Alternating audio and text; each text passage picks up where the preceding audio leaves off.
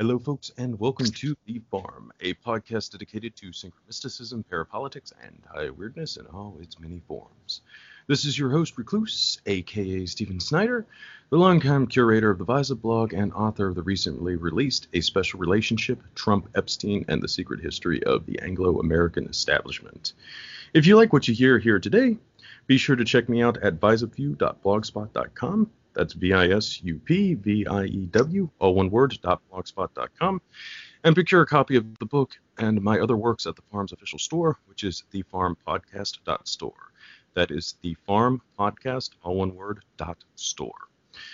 All right, folks, this week's show is another in our ongoing examination of the World Anti-Communist League, or WACL as it is known around these parts. So that means this week's guest is drawn from the ranks of the WACL crew. He is my research partner and author of a forthcoming work that will be the most comprehensive account of WACL yet published. He's Keith Allen Dennis. Keith, thank you so much for dropping by again. Thank you, Recluse. I'm sitting down here.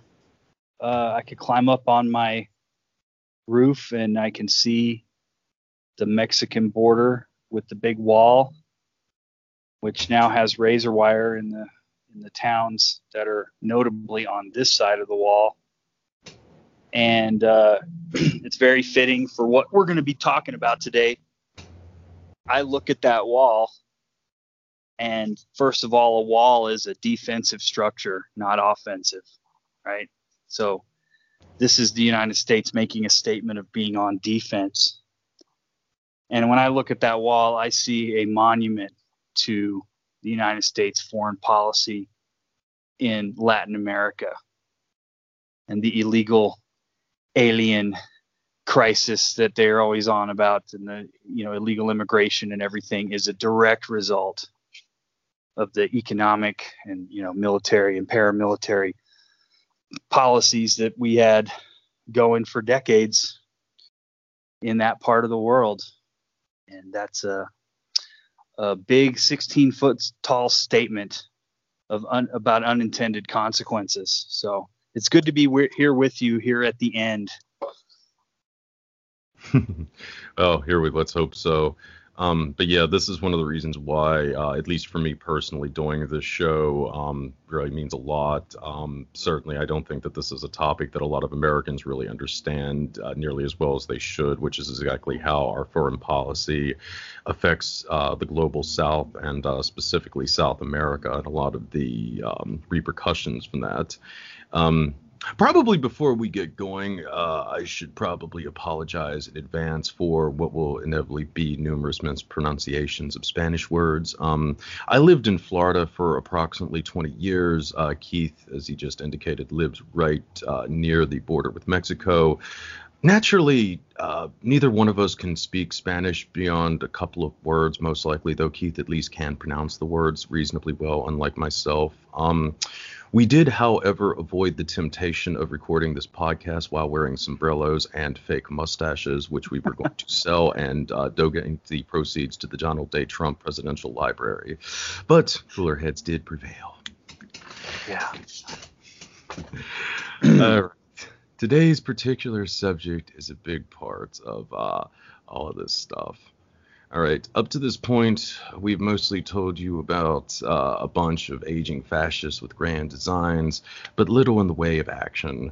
Some of the Asian WACL partners were terrible, and we've given you some indication of that as well. We've talked about the cult of the Unification Church and the drug trafficking of the KMT and all of that good stuff.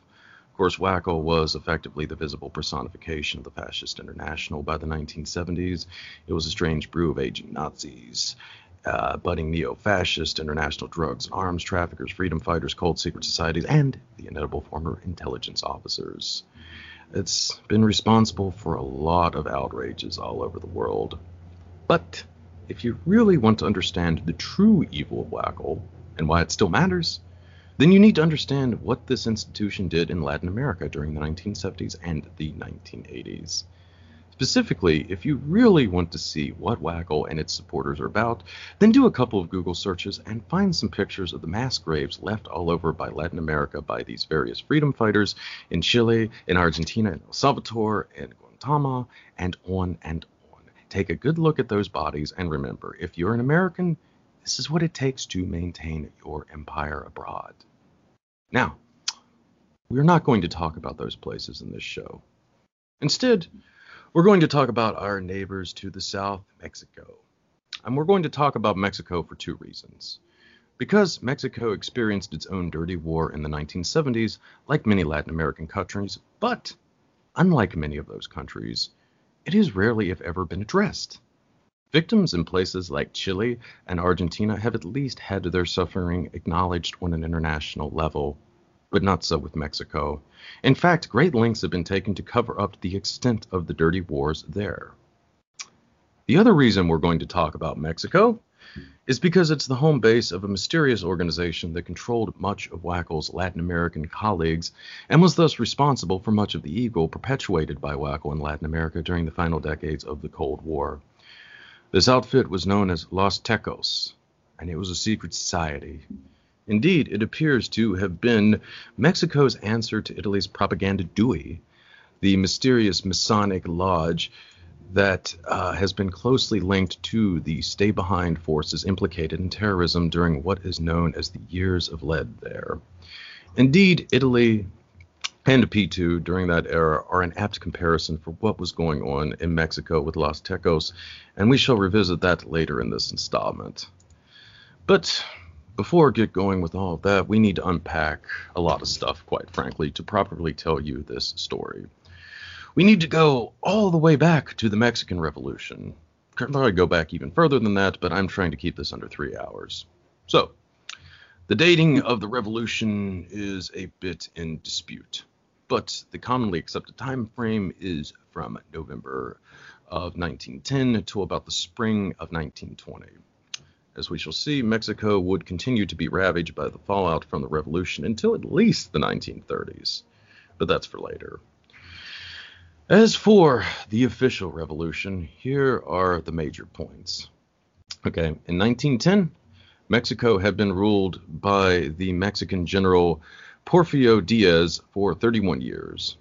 Diaz had theoretically been democratically elected president periodically throughout that 3-decade period, but how democratic elections are in Mexico is very debatable both then and now.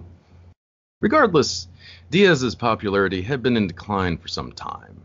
In 1910, he was challenged by an eccentric, wealthy landowner called Francisco Madero.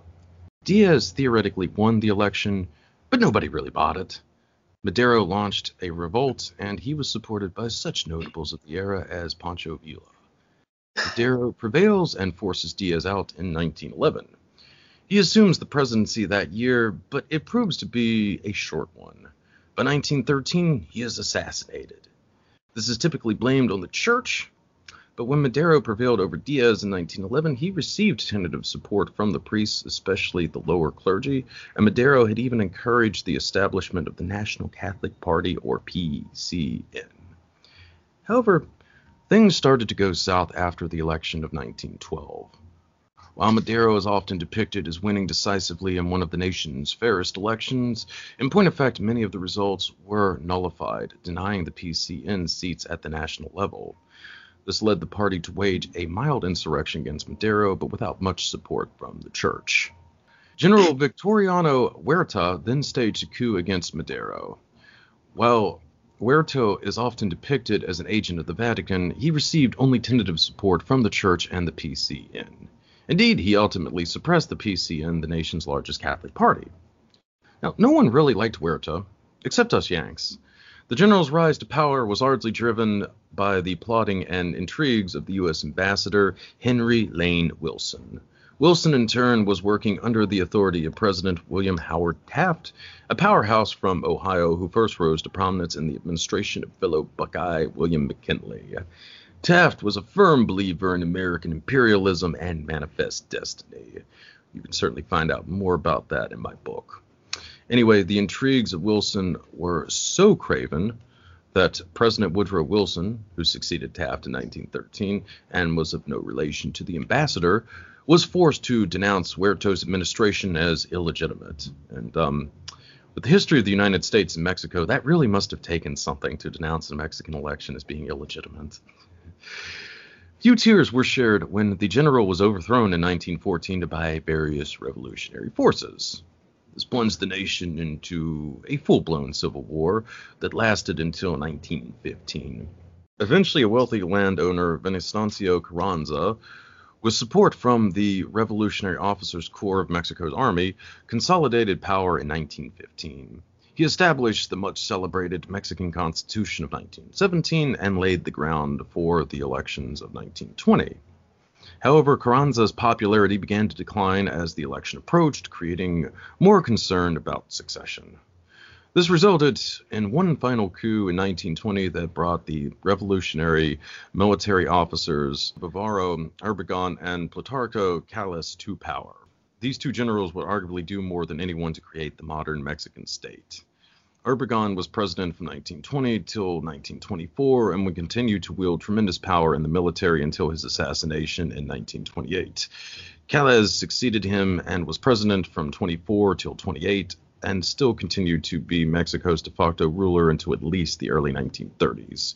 He was also one of the principal founders of the National Revolutionary Party, or PRI.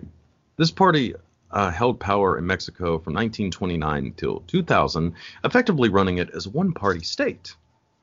Okay, so that's a broad overview of the revolution. But before moving on, I wanted to focus briefly on the social dimensions of the revolt.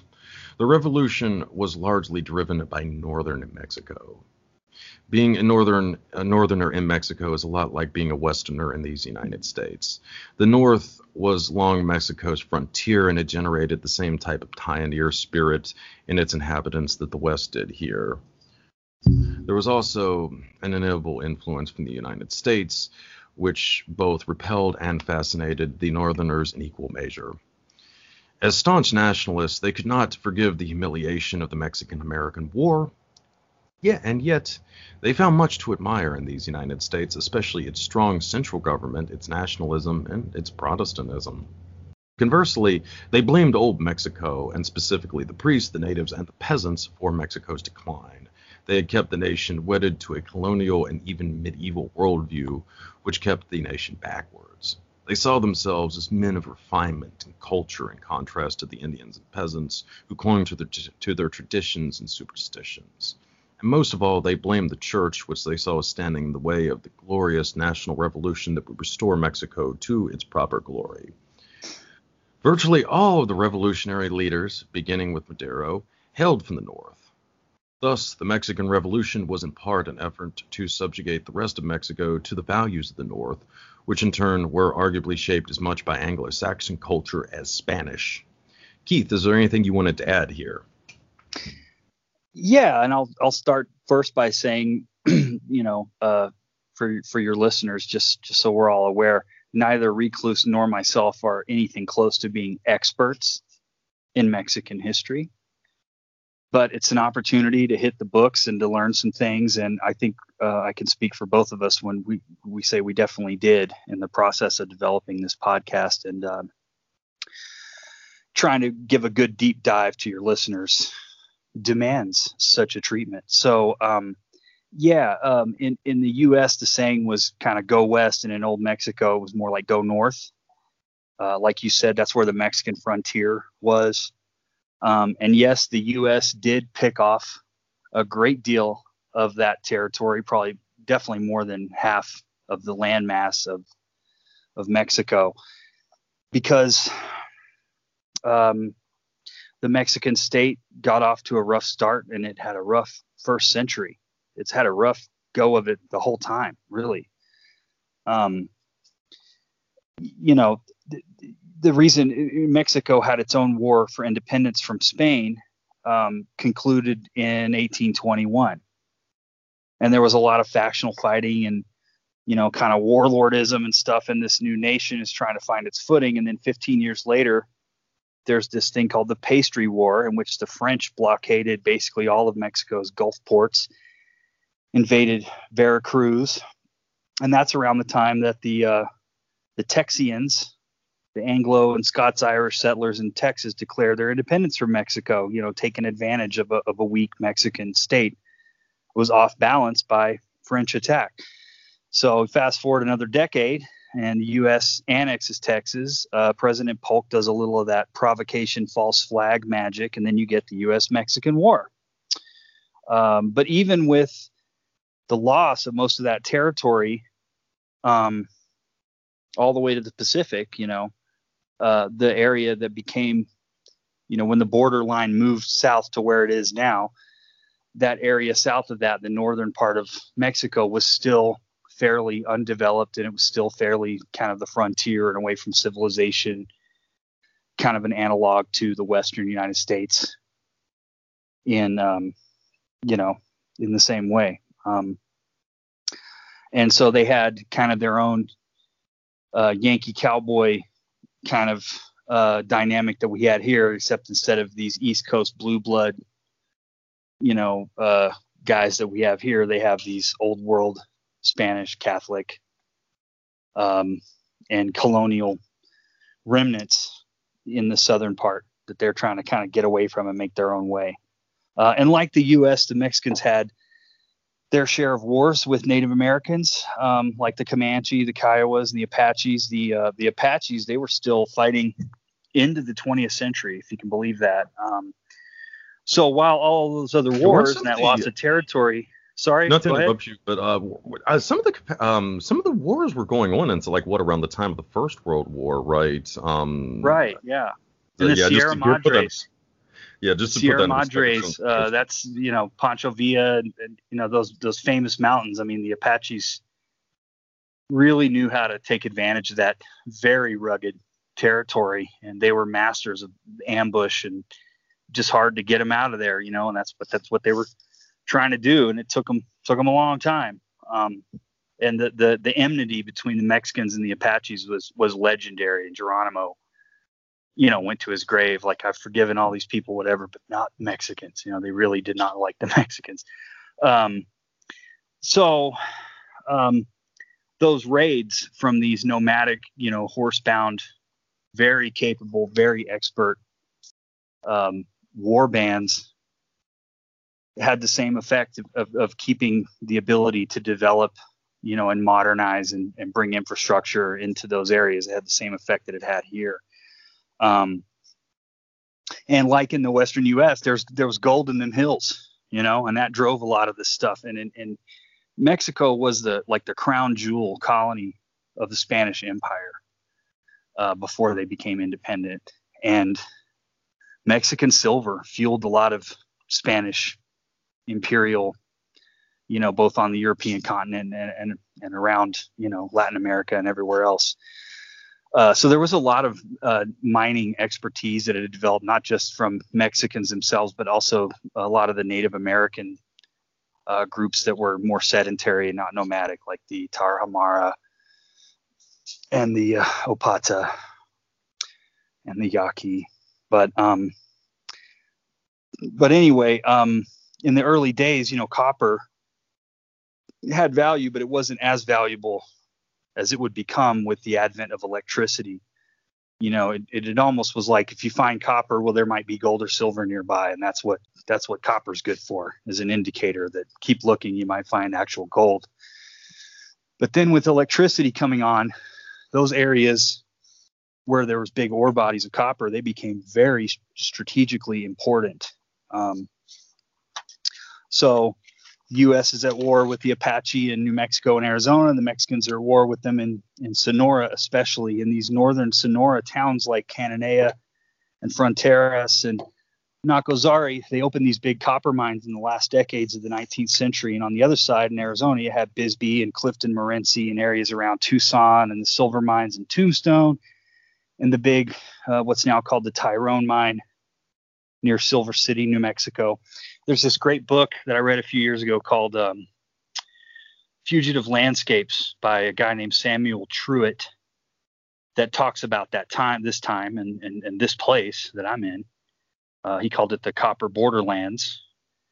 And this sudden strategic importance of these areas really put a lot of pressure to get these Indian wars wrapped up, for and so that happened, right? And the Apaches would use the Mexican border to their advantage. They'd flee to one side or the other so that the army chasing him would have to stop.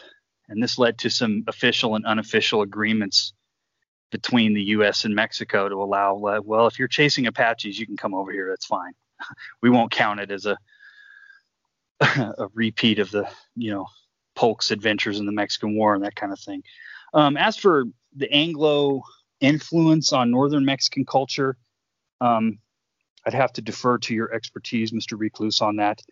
But my guess is it's kind of a mixed bag. I mean, there's some forgotten history there, but there was a lot of racial purges and ethnic cleansing and appropriation of Mexican property by whites in the years, especially after the Civil War. If your family had been here and the border moved, not you, and now you're a Mexican family or a rancher or whatever in the United States, and here comes the KKK, and they take it away, or just the local little good citizens brigade. The Comanches would steal horses and mules from Mexico and sell them to the Texans for a while, and so they had a lot of enmity with Anglo culture as much as they had admiration for it. And we know about the Klan, and they're kind of famous for the stuff they did in the Deep South, but it's not maybe as well known to some people that they were actually pretty active all the way out to California. And, weren't a lot of African Americans around, but there were Mexicans, and they would, go after them. And in Texas, but in Texas, I should say the Klan also went after Norwegian and German immigrants as well. No kidding. So it's just a little interesting factoid of Klansmen against the Germans. I've never heard that, but apparently it was a thing. Maybe the northern Mexicans, maybe it wasn't so much that they had this admiration for Anglo culture per se, although maybe they did. I'm not disputing what you're saying, but it was maybe that common, Western pioneer hard scrabble way of life and mindset. I mean, that's something that people on both sides of the border would have had in common: mining, ranching, having to deal with attacks by Apaches, things like that. This can be kind of a bonding. I think a lot of it was sort of like the shared kind of self-sufficiency. I mean, that type exactly of thing, the kind of rugged, pioneer, mindset, which I think, even though despite the animosity between both sides frequently, I think they could kind of look at each other and see that kind of common characteristic that they both shared in the wilderness effectively. But yeah, I mean, it's not something we're really going to get into here, but certainly after the Civil War, I mean, you did have a lot of American players that began to intervene in Mexico. I mean, of course, you had a lot of Confederate veterans who had eventually made their way there. But much more importantly were the fundamentalist Mormon sects that ended up in northern Mexico, who really to this very day still continue to wield a tremendous amount of power in northern Mexico, though we don't really talk about that a lot.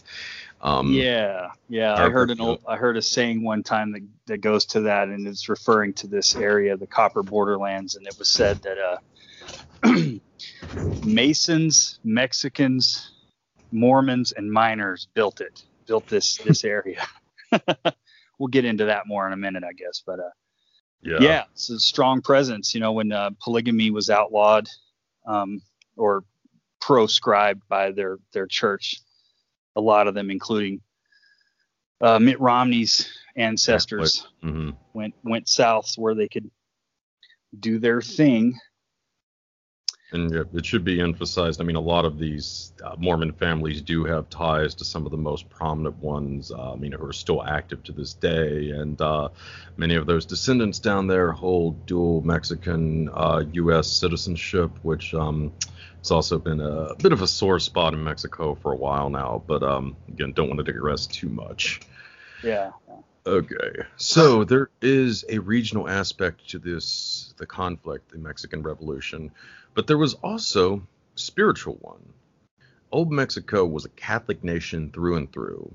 While the men of the North may have found much to admire in American Protestantism, what really drove them, as Keith was just alluding to, was Freemasonry. And make no mistake about it, that they would enshrine Masonry into the modern Mexican state. In 1929, President Portes-Gil declared, "In Mexico, the state and Freemasonry have been one and the same in recent years." And he wasn't kidding. One had to be a Mason to be appointed to any position of importance in the Mexican government and the military by that particular point in time. While Masonry may not have been as crucial in the founding of Mexico as it was here, it was instrumental in creating the modern Mexican state. The Masonic lodges brought a certain degree of efficiency and professionalism with them that was lacking in much of the broader society. They predated the trade unions and would provide them with an organizational structure. When the modern government was being built, the lodges produced sorely needed organizational charts and cadres. And much of the emerging managerial class, the teachers, the labor leaders, the agrarian commissioners, the municipal presidents were drawn from its ranks. And of course, the same was true of the Army's officers' corps, of course. The rise of Masonry in the Mexican state began with Francisco Madero, who was a prominent Freemason. But Masonry alone wasn't the only esoteric doctrine driving the revolution. Again, we turn to Madero, who also had a keen interest in theosophy and spiritualism, among other things. And what's more, his personal physician by 1911 was a well-connected German known as Arnaldo Krumheller. I think that's how it's pronounced. Krumheller was an occultist as well as being a German spy, because frequently, a lot of times, magicians do moonlight as spies. Germany had a keen interest in Mexico during both of the world wars due to its closeness to the U.S. and obviously the natural resources as well. Tensions among the European powers were already high when Madero came to power, and the Germans appeared to have attempted to ingrain themselves with the new Mexican president as part of the lead up to what was then dubbed the Great War. Krumheller's occult credentials were impeccable. He knew many of the leading figures of that era, including Steiner, Pappas, and of course Crowley. And he was involved in Masonry, spiritualism, and theosophy, as well as Gnosticism and even Martinism. The latter will be especially important going forward, so do keep that in mind, guys. Now, Keith, you're the one who got me interested in Madero's occult dabblings in the broader context of Freemasonry and the Mexican Revolution. You got anything to add here? Yeah, I do. And what a weird story that is. I used to listen to a podcast called A Cult of Personality, and there was an episode that the guy had on with a woman named C.M. Mayo, who had written a book called Metaphysical Odyssey into the Mexican Revolution, and this came out in 2008. And the author, Mayo, had been married, and earlier in her life she'd been married to the Mexican finance minister, and so she had a little higher level of access, and was writing a book about Mexico in the 19th century, and she got to go into Madero's archives, wherever they're held, some museum or something, I can't remember right now, but and got to see some of his personal effects, like his Masonic regalia. And her eyes lit onto this little book called The Spiritist Manual. And the author, it said on the cover's name was Bhima, Bhima. And she said, "What's that?" And, and she said, "Well, that was Madero's spiritualist, guide to spiritualism." And she's like, "What?" And apparently nobody had known, or it had been quickly forgotten if it was widely known, that Francisco Madero was a spiritualist, not quite guru, but it definitely considered himself enough of an expert to write a book instructing other people about all these secret doctrines and stuff. And And so the curator is like, yeah, nobody knows about this. Everybody's forgotten about it. And she's like, I've got to get a copy. And so sure enough, she gets a Xerox copy of this whole thing and gets into his diaries. And the guy, Madero, had been contacted through the spirit realm, not by some secret chiefs or whatever, but a simple fellow Mexican who called himself Jose that was giving Madero all kinds of positive instructions and telling him, you have a courageous endeavor you're embarking upon with this revolution. You need to purify yourself and live clean and eat your vegetables and pray a lot. And by the way, finish your spiritualist book, because that's a spiritual thing itself. And it's all to build him up to do this great deed and become what Mexicans call their apostle of democracy.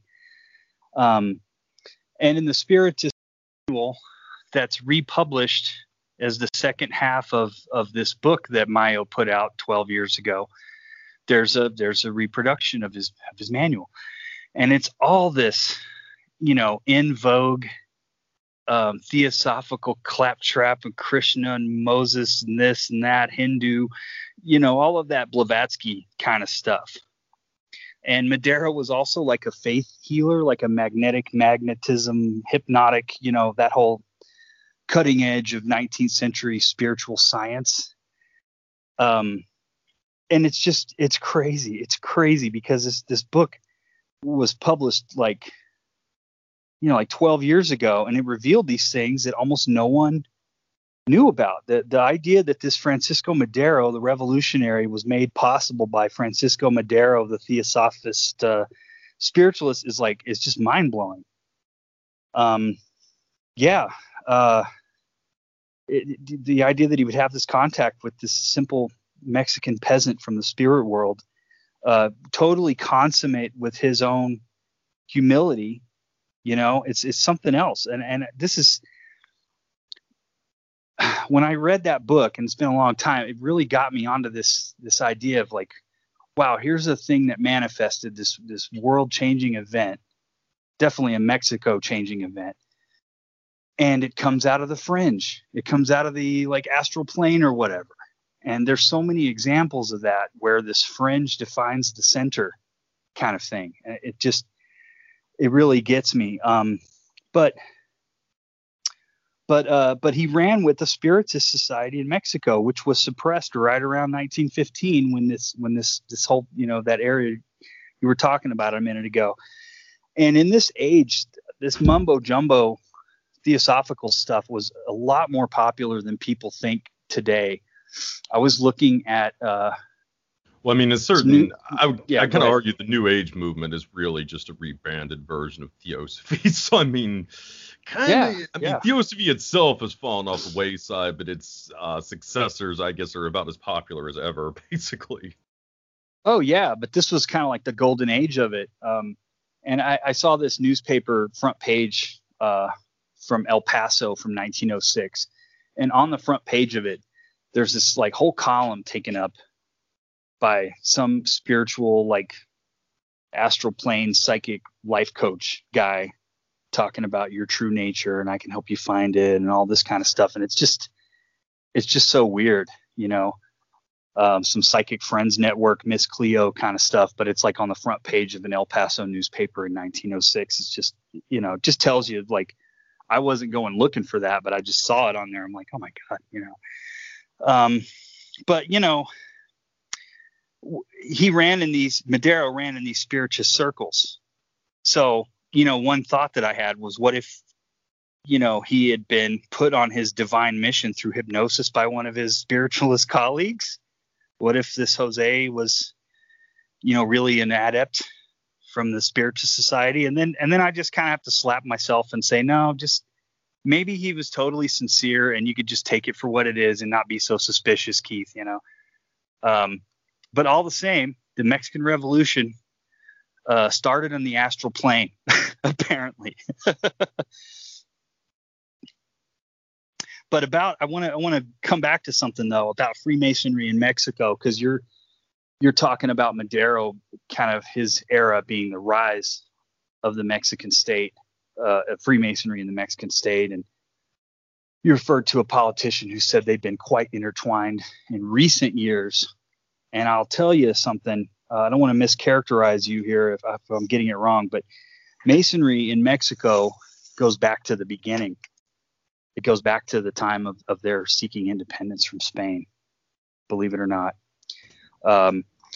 That war starts around the beginning of the second decade of the 19th century. And I'll just throw this factoid out of here. The president Madero dethroned in that revolution, Porfirio Diaz, was himself elected as the first Grand Master of the Grand Lodge of the Federal District of Mexico in 1883. Federal District is like a District of Columbia for us. It's like a city state, And there was like a dozen Scottish Rite lodges that Madero's predecessor was the Grand Master of. And I learned this from a book called Gould's History of Freemasonry. It's this multi-volume work published in the 30s in the United States, and it traces the history of the fraternity all over the world. And the reason I'm aware of that book, and I'll drop a bomb on your listeners here. I actually used to be a Mason myself. And we'll just have a little moment of silence as all credibility for everything I've ever said on your podcast in the past or in the future now just drains out, and now we can just dismiss anything I say as just some Masonic sorcery, right? I'm sorry, Recluse. That's all right, man. But I was, and this was a long time ago. I was in it for about 3 years. Never went past the third degree into any of the other bodies or whatever. But when I say, as I did in the first podcast that we recorded together months ago, that I'm a conspiratard in recovery, I wasn't fucking around. I took it to the nth degree and infiltrated the Masonic Lodge many years ago and spent 3 years in it. And I'm glad I did. And I'm glad I got out, and it wasn't hard. There was no dead deer in my front yard or any kind of thing like that. But when I joined, I found these torrent, the torrent websites, these like Pirate Bay or whatever. And I just got like gigs and gigs of stuff about Masonry downloaded. And almost all of it was written by Masons themselves, all these texts, the Proceedings of the Grand Lodge of Illinois, 1928. It's like 500 pages. So anyway, get back on the subject. Gould's History of Freemasonry. So he has a section about Mexico. And so I pulled that up because I remembered seeing that years ago. I'm like, well, maybe let's see what the Masons have to say about Masonic history. Because, for being a secret society, they're remarkably forthright about a lot of stuff. And these guys have pushed a lot of paper over the centuries. It's just amazing. Their own publishing houses, and they're keeping these meticulous records of all kinds of stuff. And it's a big collection of little bureaucracies. And so they just churn out all this paper, and you can, and they'll tell you what's up. So the first thing I want to say about it is, and your listeners probably know this. There's two main branches of Masonry, right? That they call them the appendant bodies, and this would be the York Rite and the Scottish Rite. And the York Rite is generally considered to be the most faithful rendering of pure original British Freemasonry, the original, And the Scottish Rite is kind of like the result of Masonry moving onto the European continent, especially France, because the Scottish Rite it's like this system. It's a collection of a bunch of different degrees from various continental Masonic systems, mostly French. Yeah, it ties in a lot to the Jacobite revolt that was big in Scotland, of course, during this era. I mean, that's, if you guys have ever kind of wondered why it's referred to as the Scottish Rite, you had effectively all of these expat Scotsmen, the Jacobites living in France after, the aftermath. There were a couple of different revolts, but, generally after when there were two revolts, people went to France for a while to let things settle down back in the UK. They would end up there.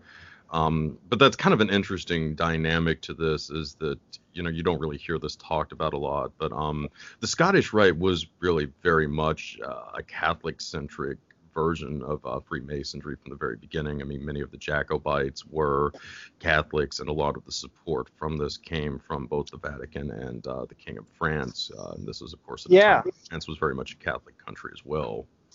It was definitely more compatible with Catholicism and with chivalry and the kinds of European cultural branches that Freemasonry is normally considered to be very much against, the crown and the cross, kind of thing. But the Scottish Rite was, I mean, for example, that whole idea about the Knights Templar being the forerunners of Masonry. Like, I was a Mason for 3 years. I got to see what it was like inside. And it just doesn't jibe, It's like an order of chivalric knights that owe their total allegiance to the Pope because they're Catholic. Like, what?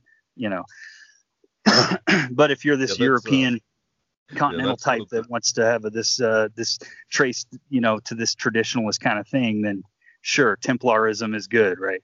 What were you going to say, Recluse? I was going to say, that's one of the more curious aspects about a lot of the continental Freemasonry. They seem to be really obsessed with what were ultimately Catholic military orders. I mean, obviously the Templar, which, again, is often forgotten, but they were from the beginning a Catholic military order, and this is also very much true of the other group that ended up with many of their possessions, and that is a organization now known as the Sovereign Military Order of Malta, more commonly known as the Knights of Malta, and from earlier times, it's Knights Hospital.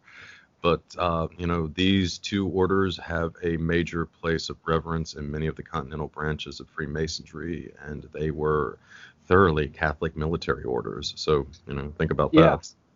Yeah, and then if you look at Morals and Dogma, which is Albert Pike's dagger into Masonry, in my opinion, in Masons you have your Pikophiles and your Pikophobes, and I was in the Pikey no likey camp. His theosophical bookstop or doorstop, Morals and Dogma. They talk about a theosophical text. It definitely is like everything is one. Buddha was the first Mason, this kind of thing. And it's the most occulty of all the branches, and it's the most Catholic-y compatible of all the branches. And it's got the most occult mumbo jumbo, especially after Pike, of all the branches. And it's got all of these titles that very much suggest this royal aristocratic thing, the Supreme Knight of Perpetual Title Mongering, or the Sublime Prince of the Royal whatever. They've just got all this stuff that it seems like antithetical to what Masonry is actually like. Blue Lodge, regular, plain vanilla, But anyway, and that was a turnoff for me with the Scottish Rite, but that's kind of beyond the subject here. So let me kind of get back to it. But the thing I liked about the Blue Lodge experience that I had is kind of this meritocracy. It was like this little small bureaucracy, and it really kind of, I wasn't expecting this, but it really made me appreciate the American form of government. And it really kind of resolved some daddy issues with Jehovah and all that kind of stuff. It's really interesting how it made me more patriotic and God-fearing. And this is, again, contrary to all of the people out there that have just watched just enough YouTube videos to become experts on the subject. I'm sure are going to take you to task for having a satanic scumbag like me on your show. But back to the subject when it comes to this thing. Okay. So I clipped out some stuff. I made some notes from Gould's History of Freemasonry. Okay. And I'll just read some of this to you and kind of skip through some of it. And here's what he says. The so-called Scottish Rite was introduced into Mexico, then the principal colony of Spain, by civil and military officers of the monarchy during the year 1813.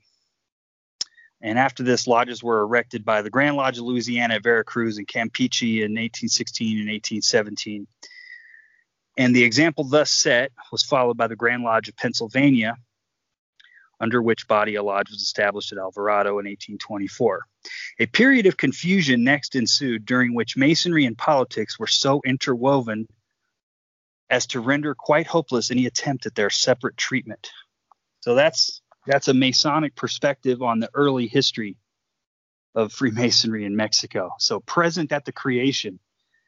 And by the way, that 1813 period when these Masons first start coming over, they're coming over from Spain, and Spain is under attack and maybe occupation, I don't remember, by Napoleon's army at the time.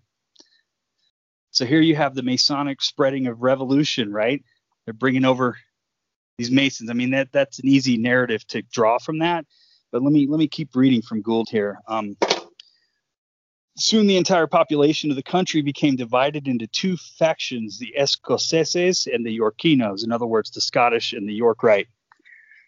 The former, the Scottish Rite, who represented the aristocracy, check, were in favor of moderate measures under a central government or a constitutional monarchy. These were the latter, the Yorkinos, were the advocates of republican institutions and the expulsion of the old or native Spaniards.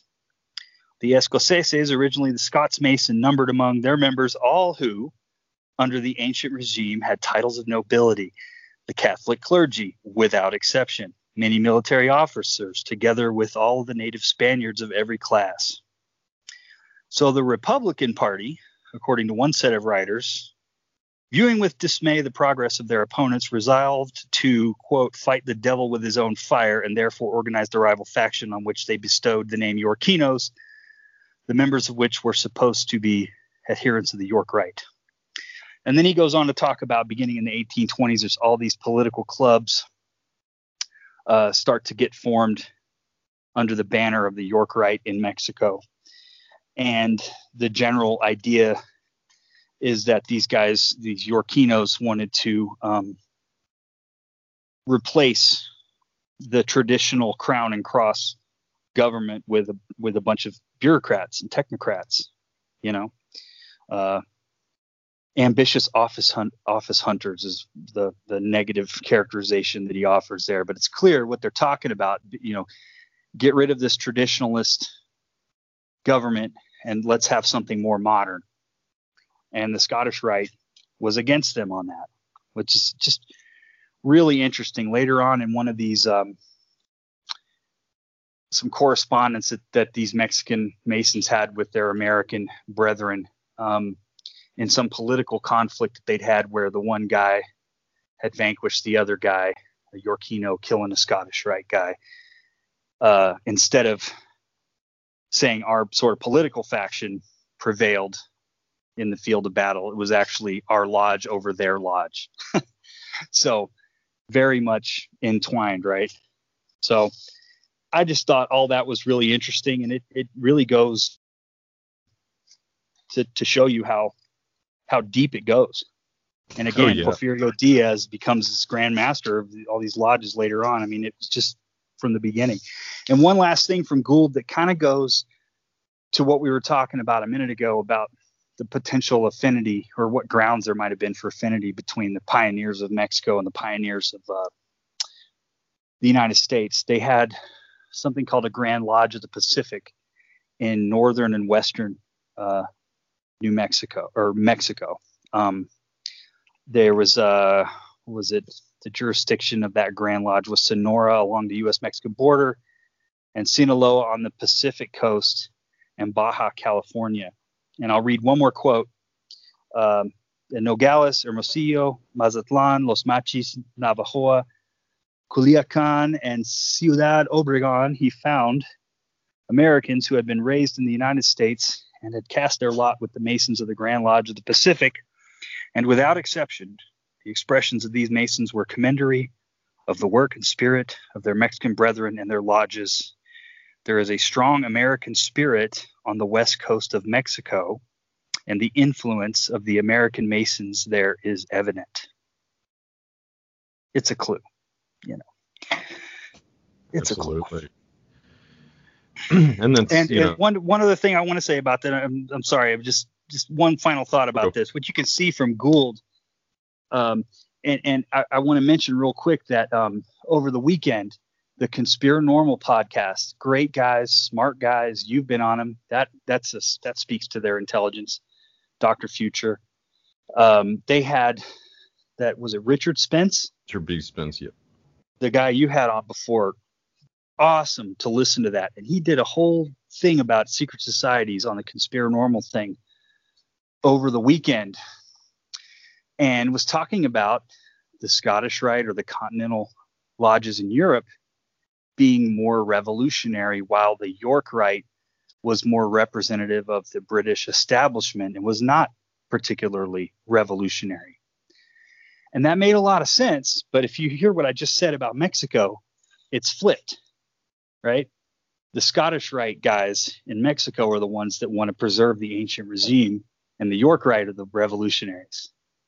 And it just goes to show you something I've long felt about Masonry. It's not ever driving the bus. You know, it might be the bus, but it's always like malleable to whatever schemes that its members are up to. There's nothing inherently revolutionary or subversive about it, unless you call being able to vote, holding elections to be revolutionary, which, you know, well, that was considered to be the case. Yeah, and the book Revolutionary Brotherhood starts out with these Masons being arrested coming over the channel from England, and these Parisian secret police from the crown are interrogating these Masons, and it's not like, is it true you ate an unbaptized baby last week at your meeting or whatever? No, it's is it true you held an election of officers? Because that's bad. We don't want that getting out to the people. You know what I mean? But yeah. So it's just this thing where it's like silly putty. It could have a really different character in different places and times and in different countries. Well, there also seems like there's that stuff. It kind of seems like there's also sort of that Catholic Protestant divide through, kind of going through Freemasonry. That's, it's certainly I've noticed. I think you've noticed it too, but it's really not, addressed very much when you are going into the history of Freemasonry. Yeah. Well, I'll leave it there. I could kind of, I could go off and talk about that all day, and it's interesting because now I get to kind of talk about this because these are the kind of talking points you sent me, like, ooh, let's get nerdy on the Mason thing. But please continue, sir. Yeah. Well, but this is definitely one of the reasons why doing this particular show was exciting to me was, just going into the history of secret societies in Mexico, because Mexico, it really is very evident the role that they have played. It's not really talked about very much in English accounts of the history of Mexico. Right. And certainly there they know about the role that secret societies have played, and it's just fascinating to see how open it is. Whereas, in the United States, we constantly hear about how, it's, secret societies don't really have any influence at all. It's just a bunch of kooks who believe that. Well, you would have to probably dismiss the entire nation of Mexico as a bunch of kooks on that line of thought. So, right. All right. So that was the Mexican Revolution. We've just sort of given you a lot of different takes on to the history of the Tecos. Allegedly, they emerged in the aftermath of the Cristero Revolt after it was defeated. The war lasted from 1926 until 1929, though reverberations would continue to be felt until the 1930s. Now, there are a lot of misconceptions about the Cristero movement that need to be cleaned up before we can proceed. Typically, it is depicted as a reactionary push against the secular Mexican state. However, compelling accounts by the likes of Jean Muir show that the Cristero Revolt was largely a genuinely populist uprising of the peasants and the indigenous peoples, and they faced not only opposition from the Masonic national government and the United States, but also from the Vatican itself. The Mexican Catholic Church had vigorously embraced social reform and was very popular among the masses, much to the chagrin of many of the previously mentioned interests. There were, however, several reactionary and largely middle-class Catholic movements that attempted to latch onto the Cristeros. They trace back to the administration of Diaz and may have had their origins with a French Jesuit named Bernardo Bourguignon. Bergiond has been linked to several nationalist groups that later emerged during Madero's rise, but the two most noteworthy are the National League for the Defense of Religion, or LNDR, and the Catholic Action of Mexican Youth, or ACJM. Los Tecos later directly linked themselves to the latter organization. As to the former one, the LNDR, per Jason Berry and Gerald Renner in Vows of Silence, it had an influence on another secretive Mexican Catholic sect known as the Legionaries of Christ. Legionaries are not well known in the U.S. or the rest of the English-speaking world, but they wielded tremendous power in Mexico and other parts of Latin America and even a few European nations for decades. They're a bit like a Hispanic version of Opus Dei, and those two groups have had a complex relationship over the years. The Legionaries of Christ have been in decline for some years now, and that's due to the sexual abuse linked to the order. The longtime head was even implicated in abusing children, even his own children. Is that Maciel? Maciel, father? Marcial, yes. Marciel, yeah. Yeah, he was quite a figure. Sure. You know who loves Pizzagate conspiracies? The Pope. Yeah, look over there. Look over there, guys. Yeah, anyway, go ahead. All right, he was, Maciel, he was a relation of several leading LNDR figures whom he claimed to have aided as a child, though there is much dispute as to how much of that was embellished. Now, I know when one is talking about Mexican cults and secret societies in this era, it becomes inevitable that Mexican synarchy will be invoked. So there you go. It also grew out of the ashes of the Cristo Revolt as well, and eventually spawned the National Synarchist Union, a political party. So yes, synarchy actually had a full-blown political party in Mexico at one point. We had Richard B. Spence on, as Keith had just been alluding to talk about this outfit a little while ago, and he was skeptical about ties between Mexican synarchy and the French variety. But, as we just talked about earlier, Papists had a presence in Mexico before the Revolution. This likely means that there were Martinist lodges in Mexico well before the Cristero Revolt, and if there were Martinist lodges, there was surely synarchy. Obviously, this is far from confirming the connection, but it does illustrate that there is a possibility of overlap, especially since Martinism typically had more appeal to Roman Catholics than any other form of Masonry. Can I pause you there real quick? Oh, sure. Go for it, man. This goes to the same thing I was talking about. Madero's revolution comes out of the fringe, comes out of the astral plane. Yeah. Synarchy radiates out of Martinist lodges. You know, Republican democracy and bureaucratic institution building radiates out of the little twilight fringe of Masonic lodges. It's this thread, you know, where these secret societies, they have this little model, or in the case of Madero, it's one guy, or you could say by extension, his little spiritualist group that he was part of. And reality itself is bent by the stuff that happens behind these little secret society doors. It's Absolutely. Just fascinating. Please continue. Sorry for the interruption, but it's all right. It's all right. Because, you know, if you're saying wherever you see Martinist lodges, you see synarchy. Well, you know, this is my point. The fringe defines the center. Absolutely. Now, Madero was certainly aware of Martinism as well. Many of the cadres who drifted into the orbit of the LNDR and the ACJM had supported Madero in their youth before backing the PCN. Now, later, Madero's brother, Emilio, would lend tentative support to these middle-class Catholic groups, per Janet Muir. So, yeah, the possibility certainly exists that the Mexican variety of synarchy did bear some influence from its French counterpart. Okay. As for the Tecos and synarchy, those are some muddy waters. The LaRoche outfit claims that the aforementioned French Jesuit Bernardo Bergiond, who had helped set up the Tecos, had also been involved with Mexican synarchists during the 1930s and 1940s. However, the principal source of the allegations come from a Mexican book, whose title I'm just going to bypass here, by Mario Gil. It was El Cinerico, so something like like that. There are Sinarquisto. Yeah. yes. These are pretty incredible claims, and I'm a bit hesitant to endorse them without more compelling evidence than a LaRoche show and a lone book from the 1960s, but that does not mean that they are without merit.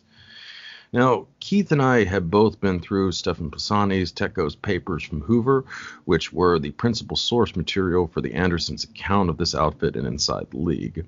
From what we found, the Tecos did have some links to some former Sinarchus, and their ideologies were very similar, but there does not appear to have been a direct tie. Indeed, it is likely that they were competing for the respective hearts and minds within a certain segment of the Mexican populace with the Sinarchists. So, with that out of the way, let's finally get into the origins of the Tecos, now that we're about an hour into the show. Not much is known about them in the interwar period after the Cristero Revolt and before World War II. Allegedly, the French Jesuit whom we have just been discussing, Bernardo Bourguignon, helped set up the original organization. In order to counter the anti-Catholic government, Bourguignon sought to craft an opposition movement that consisted of a double organization. One group would concern itself with mass political action, while the other would be devoted to social action. But above these two organizations would be a group of clandestine leaders who were organized as a secret society. This hypothetical secret society became a reality, and it was called Los Tecos. Arguably, the most important figure in the history of the Tecos was a mysterious character named Carlos Cuesta Gallardo. Gallardo rose to prominence in the Tecos around the time of the Second World War. What exactly he was up to during this time is much disputed. But there is little question he was a Nazi agent. Now, while this may seem shocking in this day and age, there are two things to keep in mind. One, as we illustrated earlier, the Germans had been involved in intrigues in Mexico prior to the First World War. Mexico was hugely important strategically for launching operations into the U.S., so the Nazis would have had a very practical interest in it. But secondly, a lot of Mexico's upper hierarchy were still largely Spanish ethnically and looked down on the more indigenous looking of their countrymen. This is especially true of someone like Gallardo, who was very European looking. To the point that I believe he actually had blonde hair even. So, yeah. So what was Gallardo up to during World War II? According to the Andersons, he spent the bulk of the conflict in Berlin. What he did there is shrouded in mystery. But there have been allegations that he was a confidant of Alfred Rosenberg and even a secretary to Hitler. The former is a distinct possibility. As we have noted in the first installment of this series, there were ties between Rosenberg and the ABN, though generally not as strong as is often assumed.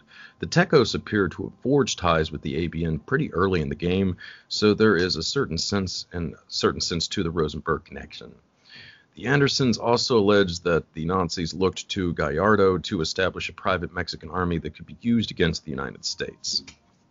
Now, Keith, you found these allegations compelling, right? Certainly the Tecos developed a paramilitary arm, as we shall discuss in a bit, but there were also allegations that there were other paramilitary groups active concurrently with the early Tecos, right?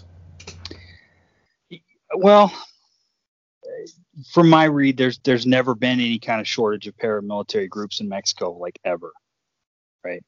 So the Tecos got started in the early 30s, or in the late 30s, and about 20 years later, there's another group forming in Puebla to the south called El Yunque, which means the anvil. But Mexico, as we talked about, it's been at war in one form or another almost since it began, whether it was Spain or France or itself or the Indians or against its young, as it was in the Cold War. It's like most of the world.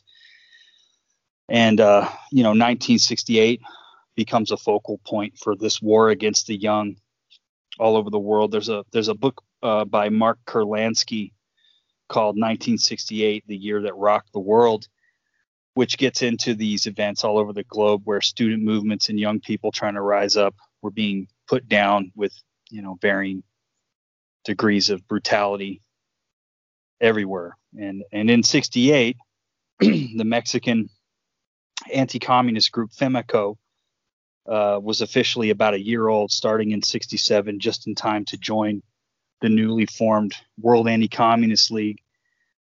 So in '68, the Olympics were going to be held in Mexico City, and that year there were a bunch of protests, and there was gang warfare, literally plaguing the whole nation. And a march of about 10,000 people convened on something called the Plaza of the Three Cultures in Mexico City. And the government and their paramilitaries opened fire on them, killing something like 300 to 400 people. And this was just like a deeply traumatic experience for Mexico ever since. It was like worse than a JFK, worse than a Madero assassination.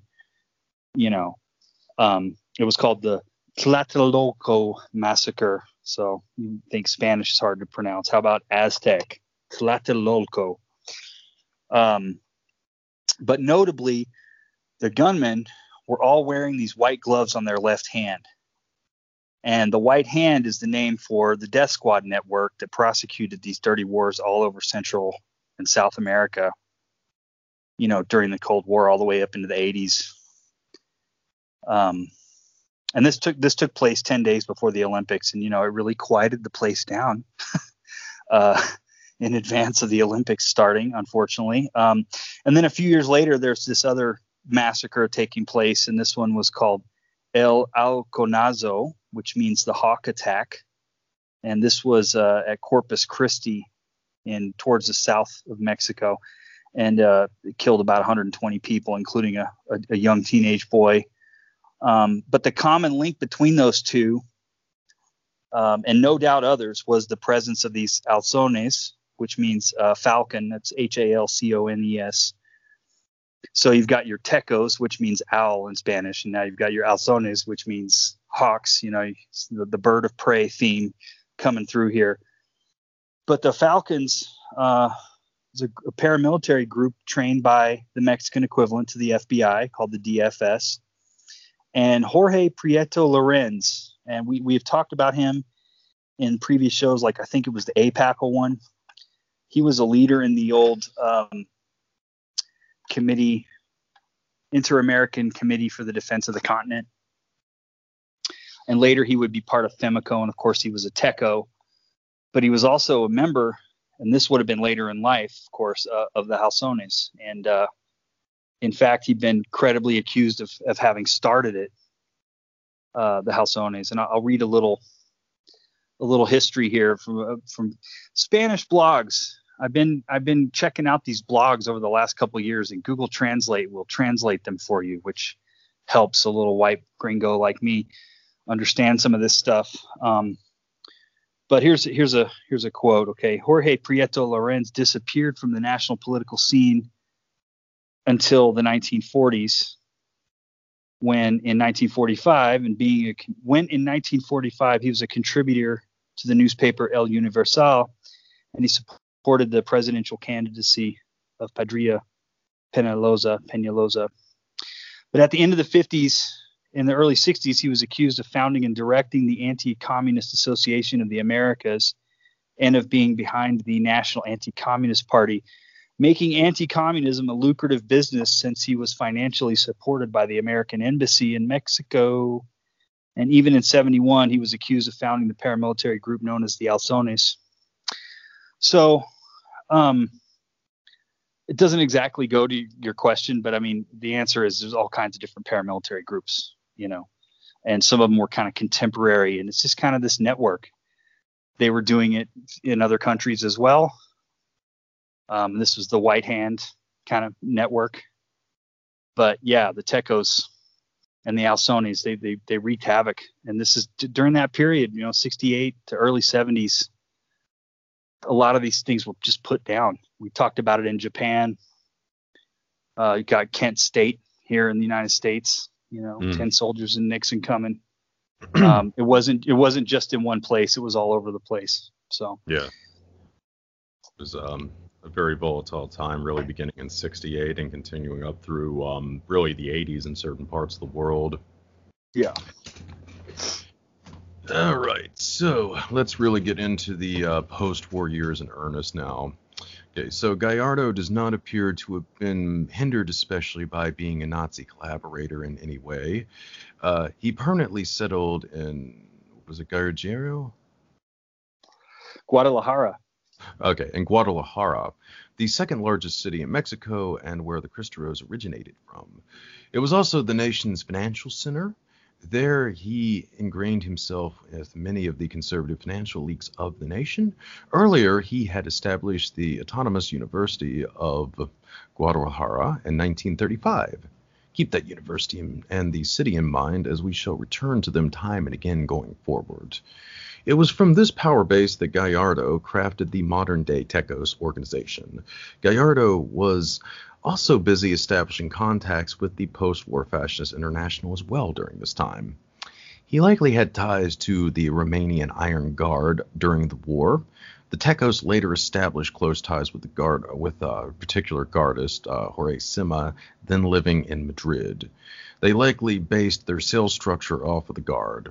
Now, Keith, there are also some indications that Gallardo wrote under a Romanian pen name during this time as well, right?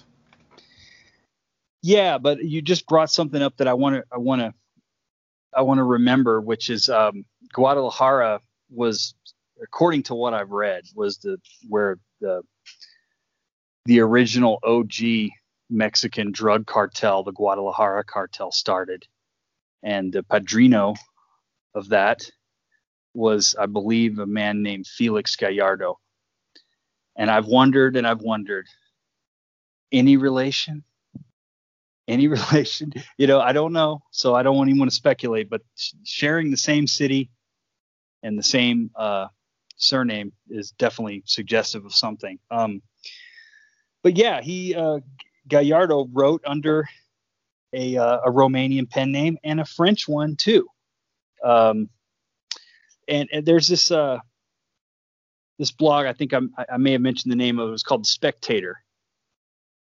And this is a source for a lot of the stuff that I've learned about the Mexican far right over the last couple of years, and especially over the last few weeks. So people that really dug into this guy have suggested that Gallardo wrote under the pen name Traian Romanescu, as well as Maurice Pinay. So under Romanescu, he wrote books with titles like Betrayal of the West and The Great Jewish Conspiracy. And of course, these have got the Masonic square and compass and the Star of David on the covers, just in case you need, in case you need a reminding of what they're talking about when they're saying Betrayal of the West. And then under the name Maurice Pinay, which is interesting because Pinay being the Le Cercle, right? Founders, yeah, Le Cercle founders, yeah. Yeah, right. So he's got the same name as the Le Cercle guy. He wrote a book called The Plot Against the Church, right? So all these books are of a piece, and he wasn't the only person writing this stuff. But it's a body of work that basically it's a refresh of the protocols of the learned elders of Zion with a Catholic traditionalist perspective. So I think the author of the Spectator blog has a blog under the name Traian Romanescu. It's Traian. No, how do you say it? Traian Romanescu, ESCU. And you can look it up and translate it. But in Romanescu's books, you'll see this photograph of the author accompanying this impressive, biography. And the photo that is on the back cover of these books, according to this blogger, is actually a person that was once known as the greatest swindler in the world of all time, something like that. His name was Victor Lustig, and he had some famous con where he actually sold the Eiffel Tower to somebody. Does that sound familiar? I'm only familiar with trying to sell the North Pole. Right. I think he would Greenland's on sale, I heard. But, yeah. I would have to say if he just only did the Eiffel Tower, though. I mean, I believe it was Peter Crosby who tried to sell the entire North Pole. So I think Crosby maybe has a little bit better of a claim to the greatest. And he might have learned a thing or two from Victor Lustig, but apparently they used that guy's photograph to say this is what Traian Romanescu looks like. which is just funny because it's just a con. So, but to your point about Gallardo being charged with developing this anti-American force south of the border, that didn't exactly happen. But what did happen was the creation of these secret societies like the Tecos and El Yunque. But more importantly, for Latin America as a whole and Mexico and really the whole world, this cottage industry of these virulent anti-Semitic, anti-Masonic, and anti-democratic works that laid, modernism, democratic forms of government, being able to get married without the church being involved, all the revolutions from the USA to France to the USSR and beyond at the feet of Jews, right? And they're behind all of communism, et cetera, and they all had to be purged by whatever means necessary to make Western civilization great again. And when was it great? 14th century. That's when it was great. So it's. But you mean? I think we'd have to go back further. I thought everything since the Renaissance had actually poisoned us. Like maybe the 12th century maybe would be a little more accurate. Or sure, but yeah, definitely the Renaissance is when the Jews started replacing us or whatever. So this little cottage industry gets started. Not long after World War II. I mean, the Plot Against the Church came out in 61 in Mexico and 67 in the United States, but there was a big transfer of the propaganda that underpins, I'm sorry, I'm going to say it, all the bedrock of all modern conspiracy mongering is the protocols. And all this stuff that these layers on top of it, like the Plot Against the Church and the Betrayal of the West or whatever. And they're going hard on this within a decade of the war ending. So, the pen is mightier than the sword, right? So he fulfilled his mission, even if it wasn't, death squads against the Americans or whatever. He definitely poisoned the well and poisoned the minds of a lot of people. Especially in Mexico, but also in other parts of Latin America and the United States. So that's important. And it's awful, but it's important. Absolutely. Now let's get into another little interesting digression here. Going back to the Iron Guard for a minute. The Guard were nominally an Orthodox-leaning organization. However, they cultivated some interesting contacts. One of them was Mircea Eliade, the famed mythologist, and another was Julius Evola, the infamous Italian philosopher and occultist. Now, sadly, little is known about the actual ritualism of the Tecos, but there are indications that it was of an occultic nature. A 1970 raid by Mexican authorities produced several bizarre masks that were apparently worn during their ceremonies. And of course, there's the group's owl symbolism. The owl has long been associated with paganism and the occult, going back to Minerva and continuing up through the modern Bohemian Grove. So why would a fanatical Catholic organization adopt such a symbol? Certainly this baffled Stefan Pisani, who in his report to WACL about the Tecos, I believe dedicated, like a half a dozen pages to addressing the owl symbolism without actually coming up with a single concrete reason as to why they would use the bloody thing. Anyway. Well, it's obvious. It's a bird of prey. Well, yes, I guess there is the whole bird of prey. It makes a creepy noise. He can see you and you can't see him. And when you go through the gates of the Autonomous University of Guadalajara, which is their headquarters, there's little owls everywhere, and you feel like you're being watched, and you are being watched. And by the way, to this day, the soccer team of the UAG, Autonomous University, is the Tecos. That's their soccer team. That's their mascot. Yes. No kidding. Oh, yes. So yes. If you go to YouTube and Google Tecos, you're going to watch soccer highlights. No joke. Yes. Well, they certainly have a sense of humor that cannot be denied, I suppose, on this level. Yeah. It's too bad Posny didn't have you to work with, Keith. I think you actually just provided a much more compelling account than the great technocrat did. Well, all right. My new record's going to have a song about owls on it, so no relation, but I've given it some thought. So anyway, You were saying. All right. If the Tecos did not have ties to some proto-version of the anti-Bolshevik bloc of nations during World War II, they most assuredly did have a connection by 1957, specifically with the infamous Ukrainian wing that we have spent so much time discussing over the course of this series. Even earlier, they had forged links with the Arab League in 1952 and with the Peronis in Argentina around the same time frame as well.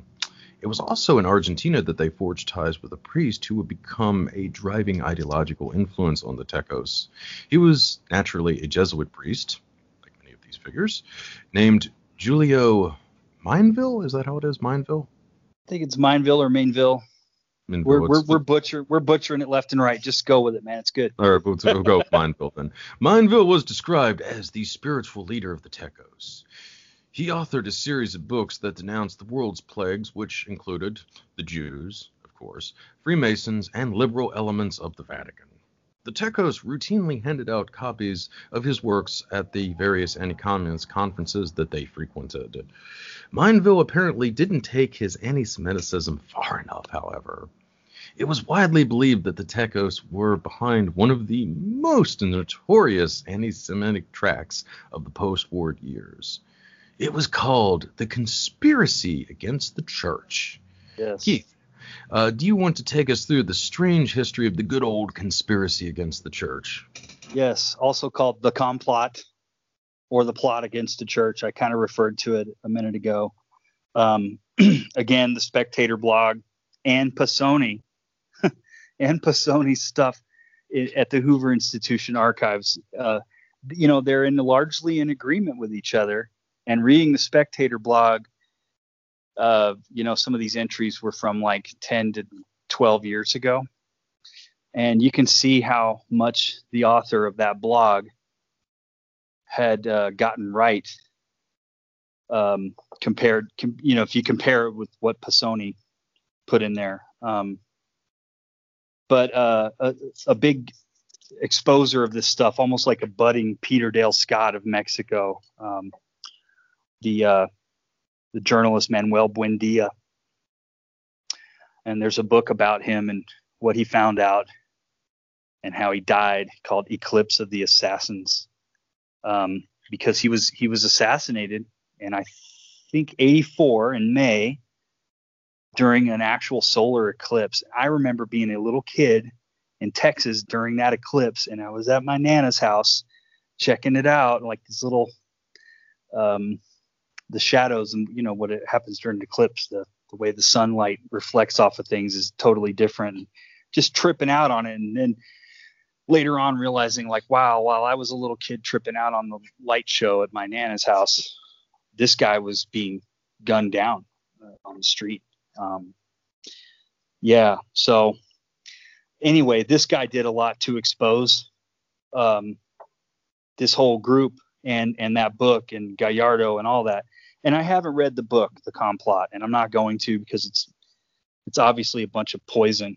But like I said, the sources are the Spectator blog, which draws a lot off Buendia's work, and then of course Pisoni's analysis. And I'm pretty sure Pisoni was a Catholic himself. I might be wrong about that. I wouldn't really. But Stefan Pisoni, go ahead, man. Came from like Austria originally, correct? Yeah, he was Austrian. I think he was Catholic, but I'm not sure. But what I do know is he was an accomplished air strategist, Pisoni, something that we would today call a scientific racist, who gets mentioned in the book by William Tucker's The Funding of Scientific Racism. He wrote a book called The Geography of Intellect with Pioneer Funds, co-author being none other than Nathaniel Weil, if that rings any bells. But Pisoni, he was kind of like one of these architects, the concepts for the Strategic Defense Initiative, the Star Wars stuff, right? And you know all about this, Recluse. I'm just, for your readers that may not. But he was coming into my scope because he was a member of the American Council for World Freedom, the WACL chapter that got in 1969 and then joined WACL formally in 1970. So it's kind of amazing that the American Council for World Freedom guys felt the need to take this deep dive into the Tecos with the understanding that they were these neo-Nazi guys, but yet Yaroslav Stetsko was fine. Like these Tecos, these Mexican guys, they're a problem. They're way too Nazi. But like, what do you think, Yaroslav? Oh yeah, come on, man. But so it's weird. They're picking their battles. Which is even more ridiculous because, like you're saying, I mean, Pisani's a guy who basically wrote a full-blown tract on scientific racism, and this was the guy that they tapped to like try to assess the fascism of the Tecos. I mean, it's that's my point. That's my point. So before you talk about what he had to say about him, you got to point out Pisani himself was not some left-winger. I would call him a right-wing extremist. Just like the rest of the American WACL guys, they call themselves New Right. I call them Fascist Light, whatever. But it seems like with the Tecos, he and the rest of the American WACL guys, hit their limit. So Pisani was a student of communism because to be a world-class anti-communist, you had to know your enemy, and he definitely did. So when this right-wing guy like this offers this verbose, thorough critique of a group like the Tecos and the weird books they were putting out, it's worthy of paying attention. This is a guy who ideologically would love to find as much common ground as possible with them, and the fact that he couldn't is pretty telling. So, in fact, the student of communism, Pisani, thought that the author of the Complot, and for that matter, Romanescu, had a pretty poor understanding of communism itself. And he thought that the author had a poor understanding of geopolitics and history generally. And to give one example, there's this emphasis on naming names in the Complot. The heads of the Supreme Soviet are deemed to be made up of, this many number of Jews, and the Complot names all the names. And it's like some McCarthyite stuff. I have here the names of all of these communists. It's kind of like that. Or today would be the binder. So I have in this binder all of this. There's nothing there, but to have a binder. And Pisani goes a step further. He's like, these guys made up all these names, and they made up names that sound like they could possibly be Jewish, and so they just say, well, they're Jews. And he's like, by that logic, Dr. Walter Judd, big China lobby guy that we talked about before. Well, his name kind of sounds like Jude or Judd. Does this mean Walter Judd's a Jew?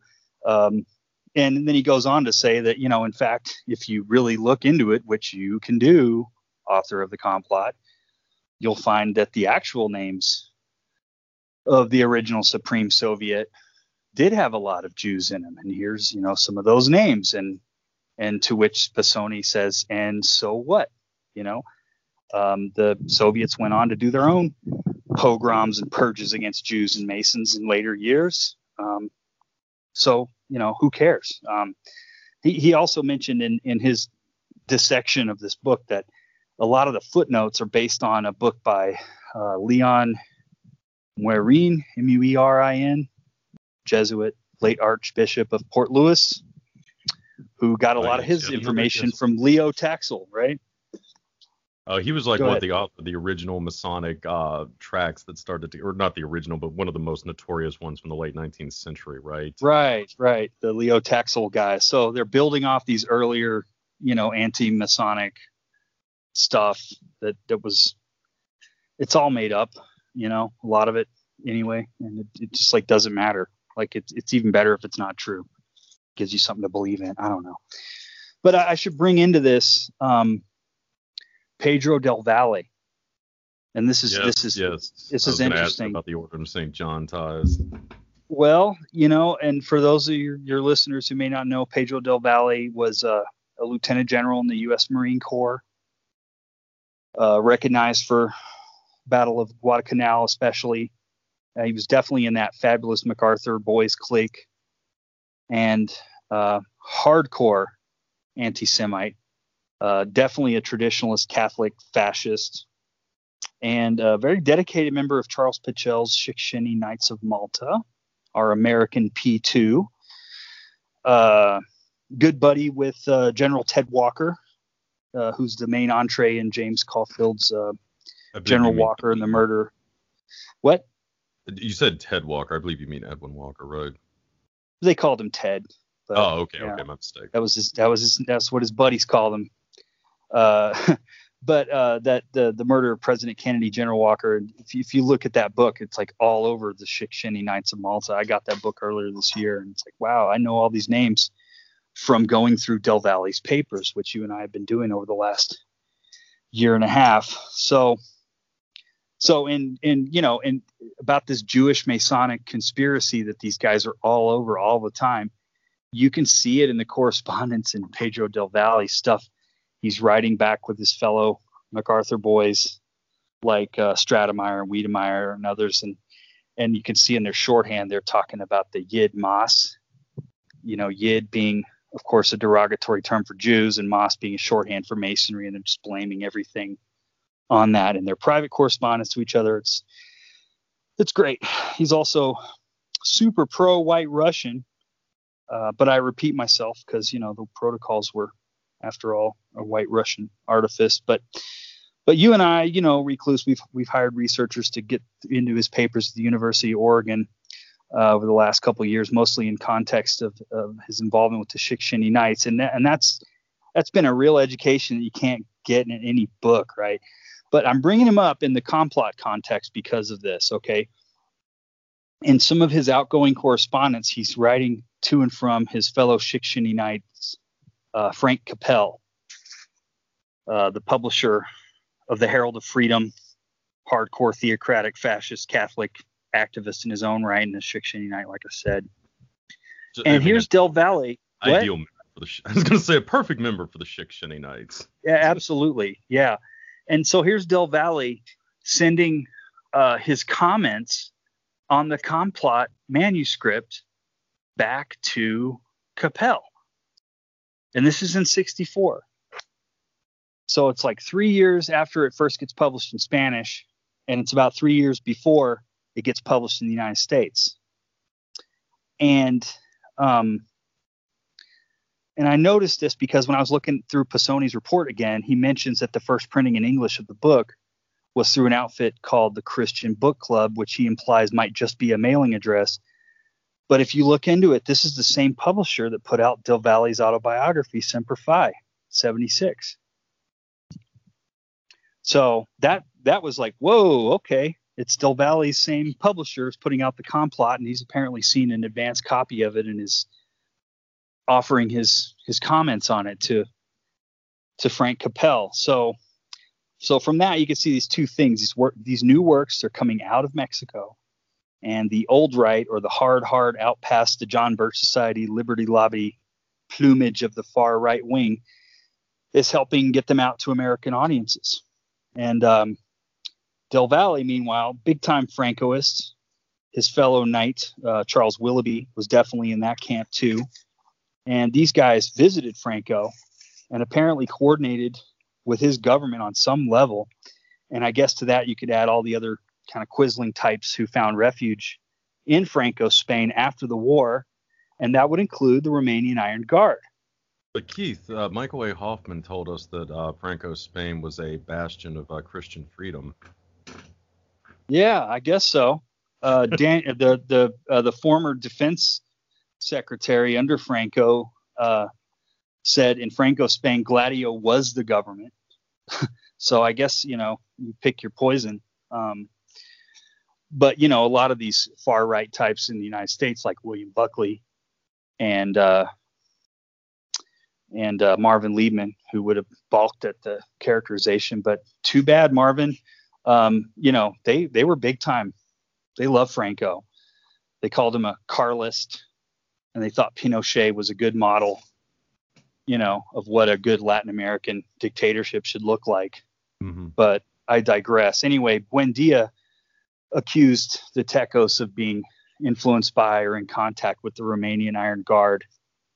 And it's back to Spain though. It's like the mirror image of Cuba to me in the Cold War era. It's like literally this backstop of Europe right there on the Atlantic. And we say, well, we defeated fascism in World War II, but well, we didn't in Spain, and we say we defeated communism in 1990, but not in China and not in Cuba. And, we didn't exactly invade Cuba after the Berlin Wall came down and when the Soviet Union was in disarray and being kind of picked apart and turned into a mafia state through the Balkans or whatever. We didn't invade Cuba. Well, in fairness to us at that point, weird. I think they kind of felt that Cuba had maybe had enough after the South Africans had finished with them in the Angolian conflict. I believe that was what was it? I believe the South Africans had actually rounded up prostitutes that they knew were infected with AIDS and had sent them to the Cuban camp, and that had essentially sparked a massive outbreak of AIDS. Cuba, where there really hadn't been any previous instances of it. So, wow. Knowing that, it might have been kind of thought, well, we just had the South Africans do a number on the Cubans. They maybe have had enough for the time being. Yeah. I mean, there's a reason, I guess. Meanwhile, I looked it up the other day because I had this weird thought, we let Cuba stay there for some kind of reason. What is it? And one thing you can say is all those anti-Castro Cubans have been a very reliable voting bloc, delivering electoral votes to Republican candidates in almost every election since 1960. So there's a good reason not to, And another reason is to leave Cuba there so that it agitates and scares the hell out of all the other Latin American groups that are scared of big bad Cuba and having some kind of Castro type rebellion come to their country and it makes them fight harder. I don't know, Yes, I know they tried. I know they tried to kill him, but yeah. I mean, even though Cuba hasn't even had the ability to even deploy forces really outside of its own country since almost 30 years now or something like that. I mean, basically Cuba's any kind of military threat ended when the Soviet Union cut off military aid. I mean, it does not have the resources to do anything on its own. Yeah, and I'm speculating about what the whole Cuba thing's about, but I'll leave it at, if you want to make a beautiful anti-communist pearl, you first need an irritating grain of sand. That was beautiful. But yeah. So, and I hope it's okay if I refer to people like William Buckley and them as far right extremists. I hope that doesn't, I come from the, Reagan is the devil, George H.W. Bush invented AIDS, and 9/11 was an inside job school of thought. So, well, just remember, William Buckley had gay friends, man. Yeah, that one. Well, anyway, I'll get off the speculation there, but as you were saying, sir. All right. Well, how much mojo the Tecos really had prior to the 1960s is a little debatable. But during the early part of that decade, the money spigots from the north really started to flow. Remember the Autonomous University of Guadalajara?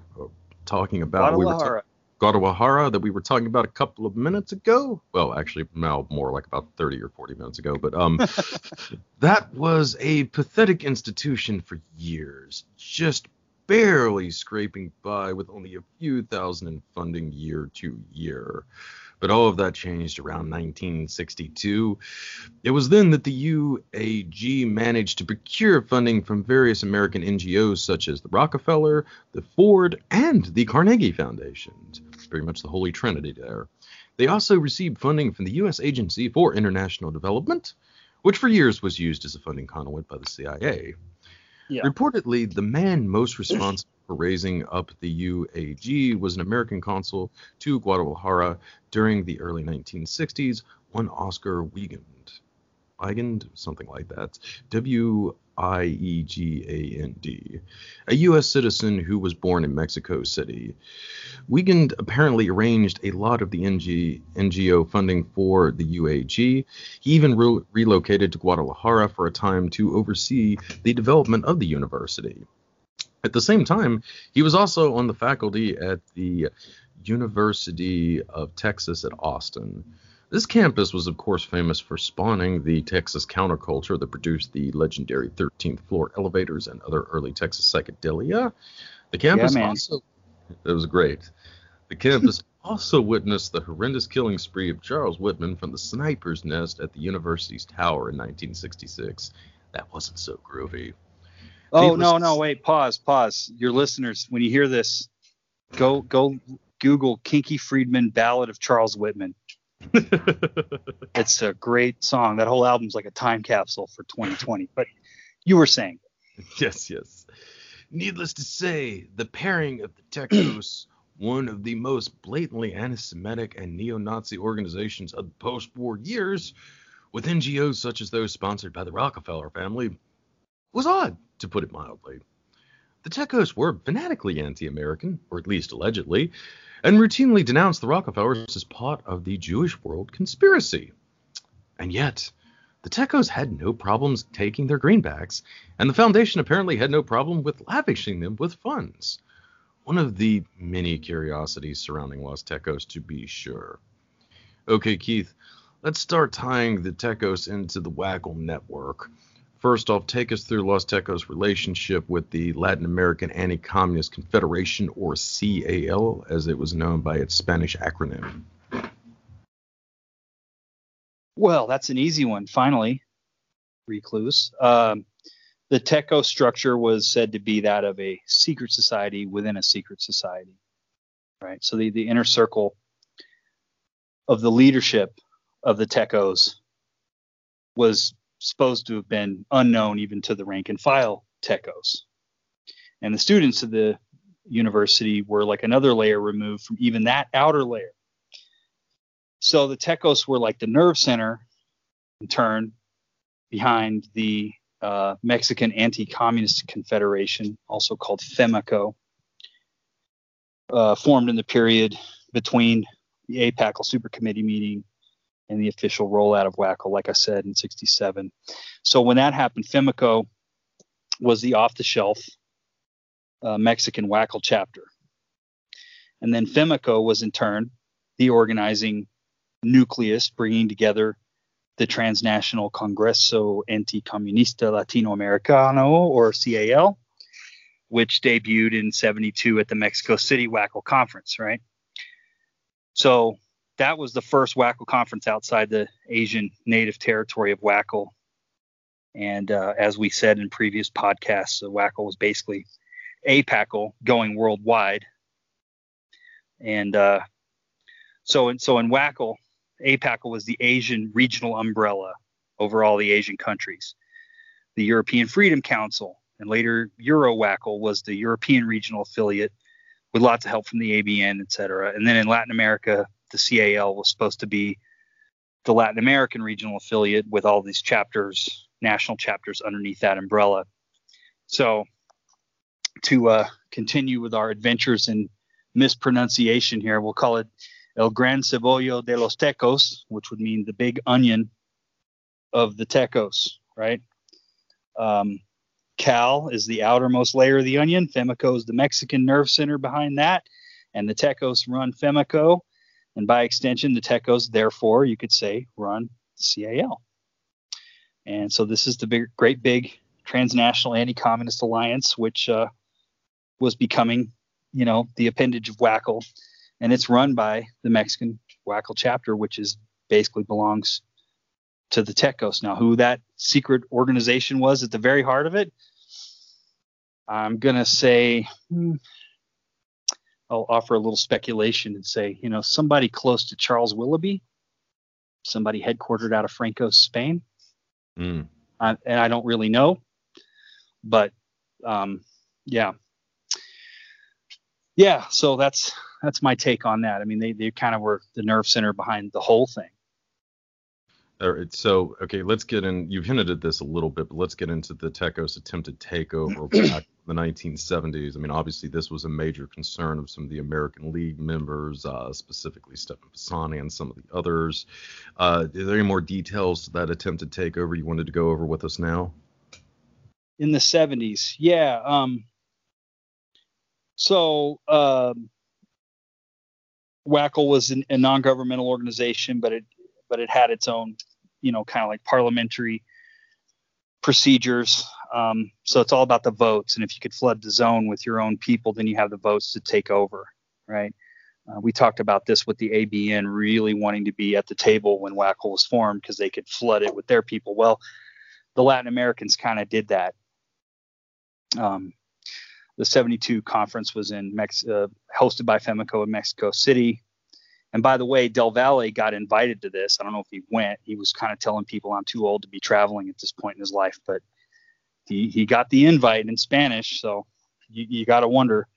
But yeah, whoever would host this year's conference would become the leadership organization for WACL for the next year until the next conference. And they would pass on the baton to, year after year, right? So in 72, the Tecos, in the form of this newly inaugurated CAL, they assumed control of the whole league for that next year.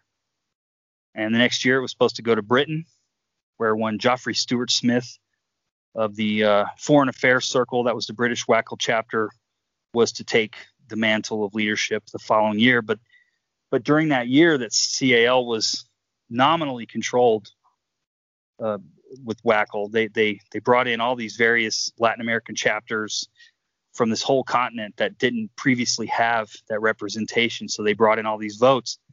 And this is when the anti-American, anti-Yankee, anti-British sentiments really came to the surface and really threatened to take WACL into this medievalist, anti-modern protocols of Zion kind of direction, And this was like, to give some perspective, kind of a long simmering thing too, because I mean some of the Tecos members had been kind of like lingering in the background with the 58 conference, right? And there was a certain degree of animosity over the fact that WACL hadn't essentially been founded then, if I'm not mistaken, for Pisani's. Yeah, or that it was an afterthought when WACL did finally form, and Prieto Lorenz and Carlos Peña-Bato, the Brazilian admiral, were pretty upset that they didn't adhere to the 58 program, But more than all that, Cuba. How could they let Cuba be a thing? It's a betrayal, Like, why haven't they killed Castro?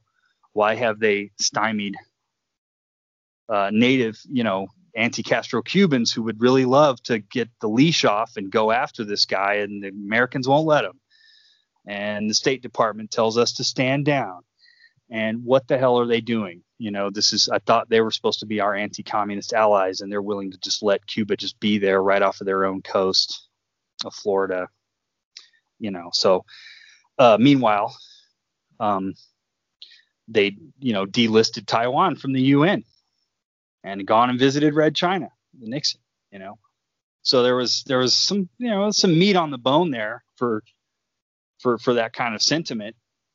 There was enough pretty big events that had happened that could give you a reasonable doubt as to which side the Yankees were really on. But whatever the reason, they let their anti-American flag fly pretty hard. And maybe that's what the real problem is. And, Stetsko never did that. So maybe that's why he was okay. But the point is they did take over, and they ran WACL for the following year, and the Taiwanese were fine with it, and it pissed off the Yankees, which had just screwed over Taiwan. So he's like, so be it.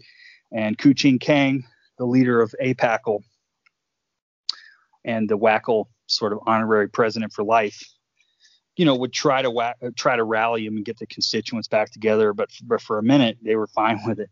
But the ACWF, the Americans, were the new addition to the WACL fold, and it had formed, the ACWF formed with the idea of being that American branch, and it had just barely happened in 70, and 2 years later, the Tecos just plant this huge PR problem for the ACWF right out of the gate, and Stefan Pisoni, of all people, was assigned to investigate. And I say of all people because, like I said, he's kind of Nazi adjacent in his own way. But I guess the difference with like Stetskos of the world, of the far right, they could present well in mixed company and not be super upfront with their anti-American sentiments and anti-modern sentiments, whereas FEMICO and the CAL were much more raw and uncultured about it. It was kind of this brute force anti-communism with a strong emphasis on anti-Semitism and anti-Masonry, and paradoxically also an anti-Pope bent. They accused the Pope of being a drug addict and a crypto Jew himself and a homosexual. And, this is in response to like Vatican II and liberation theology and things like that. So they're attacking the Pope from the right, which is crazy. And I'll read a quote. I got a couple of quotes from Pisoni's papers that are interesting here.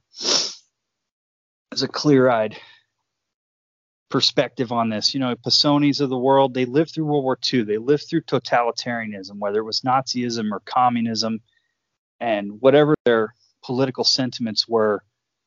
It was still within living memory, and a lot of these people, like Pisoni, had lived through, this cataclysmic war. And but anyway, let me read a quote. It would be a mistake to forget that anti-Semitism and anti-Masonism serve to conceal anti-Americanism. Whatever one may think of Masons, they were heavily involved in the American Revolution and related constitutional documents to which American conservatives are dedicated. The American Revolution, the Bill of Rights, the U.S. Constitution, and the Declaration of Independence are ignored in Tecos literature. There is a vast difference between Adam Weishaupt and George Washington, and Americans cannot and must not ignore that nuance. And here's another quote from it. I'm just going to read a couple, if that's okay, into the record.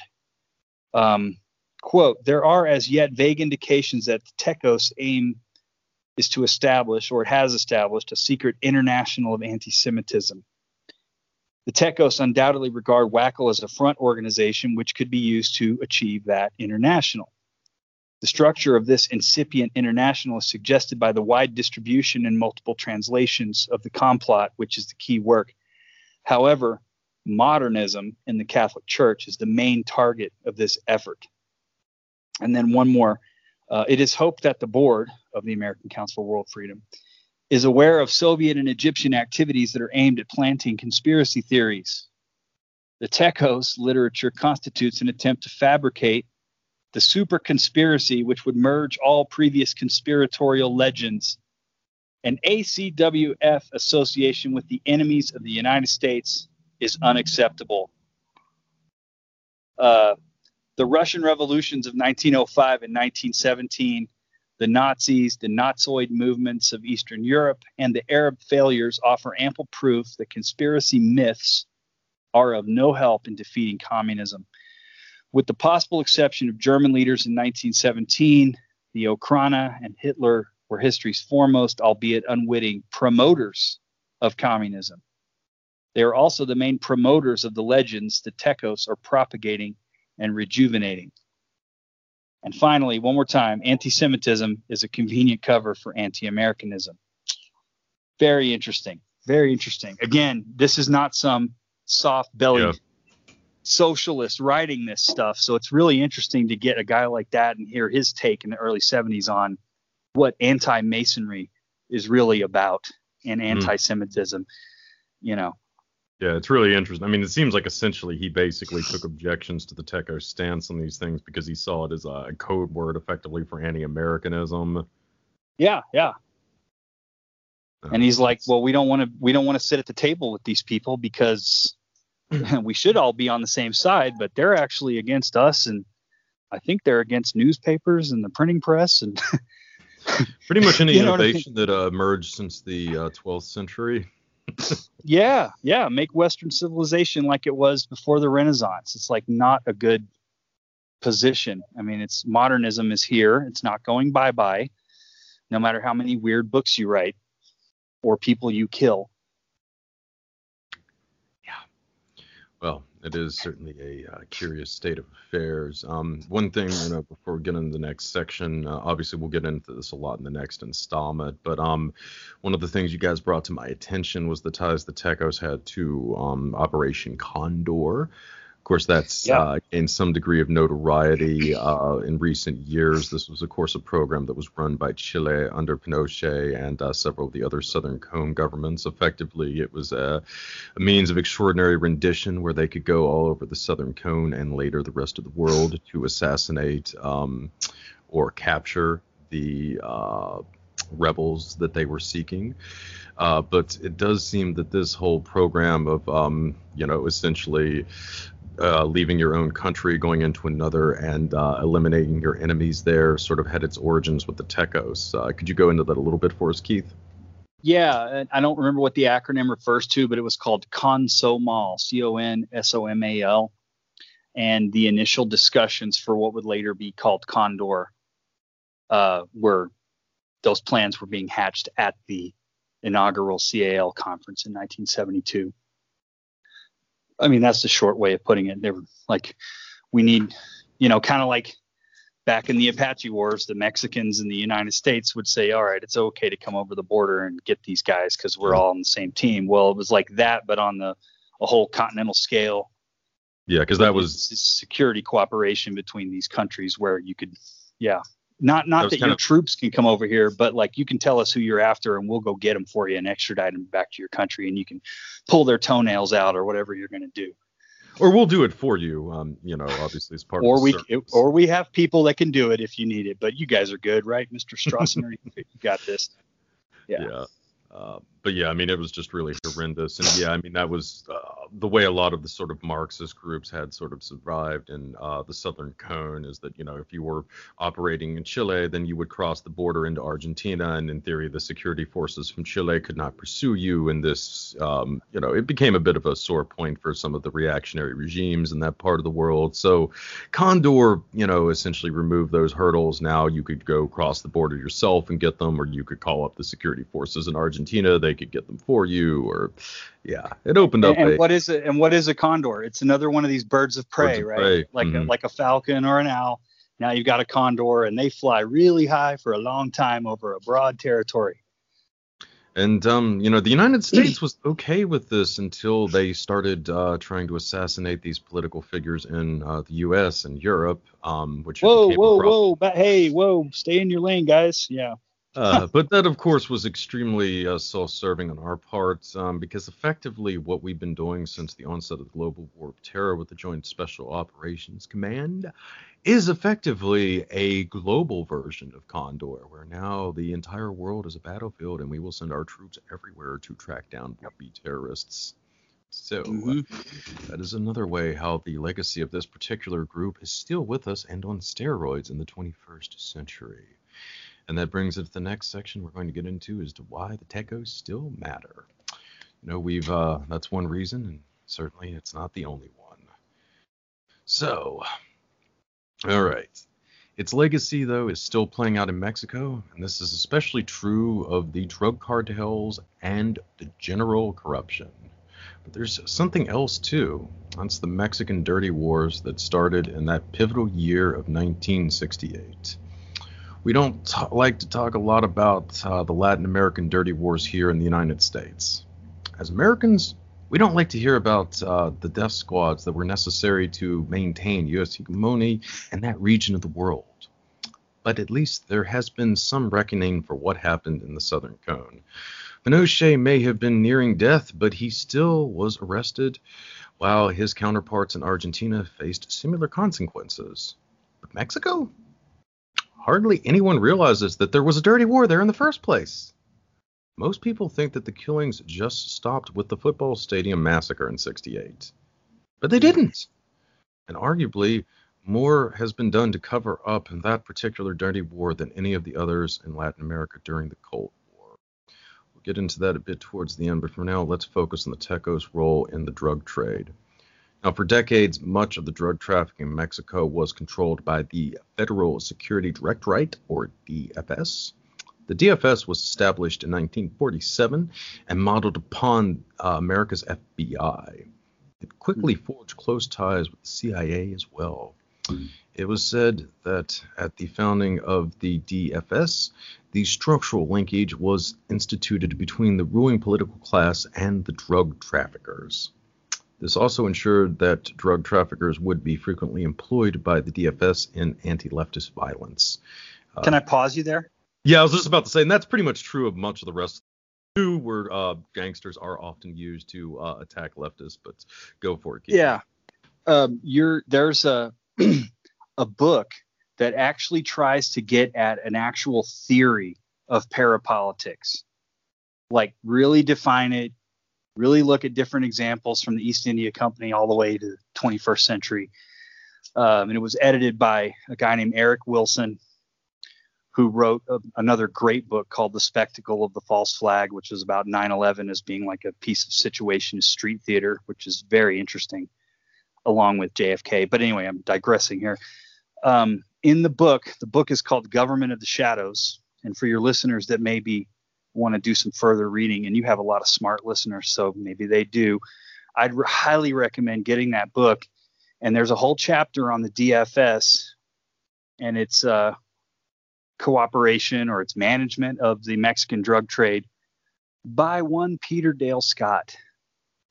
That's his contribution to that compilation of chapters in that book. You were saying, sir. Oh, absolutely.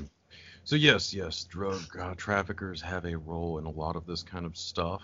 And we've already talked about the role of this and some of the other WACL members. I mean, of course, this is quite true of Taiwan, for instance, where the ruling party, the KMT, the Nationalist Chinese, have been implicated in drug trafficking for years.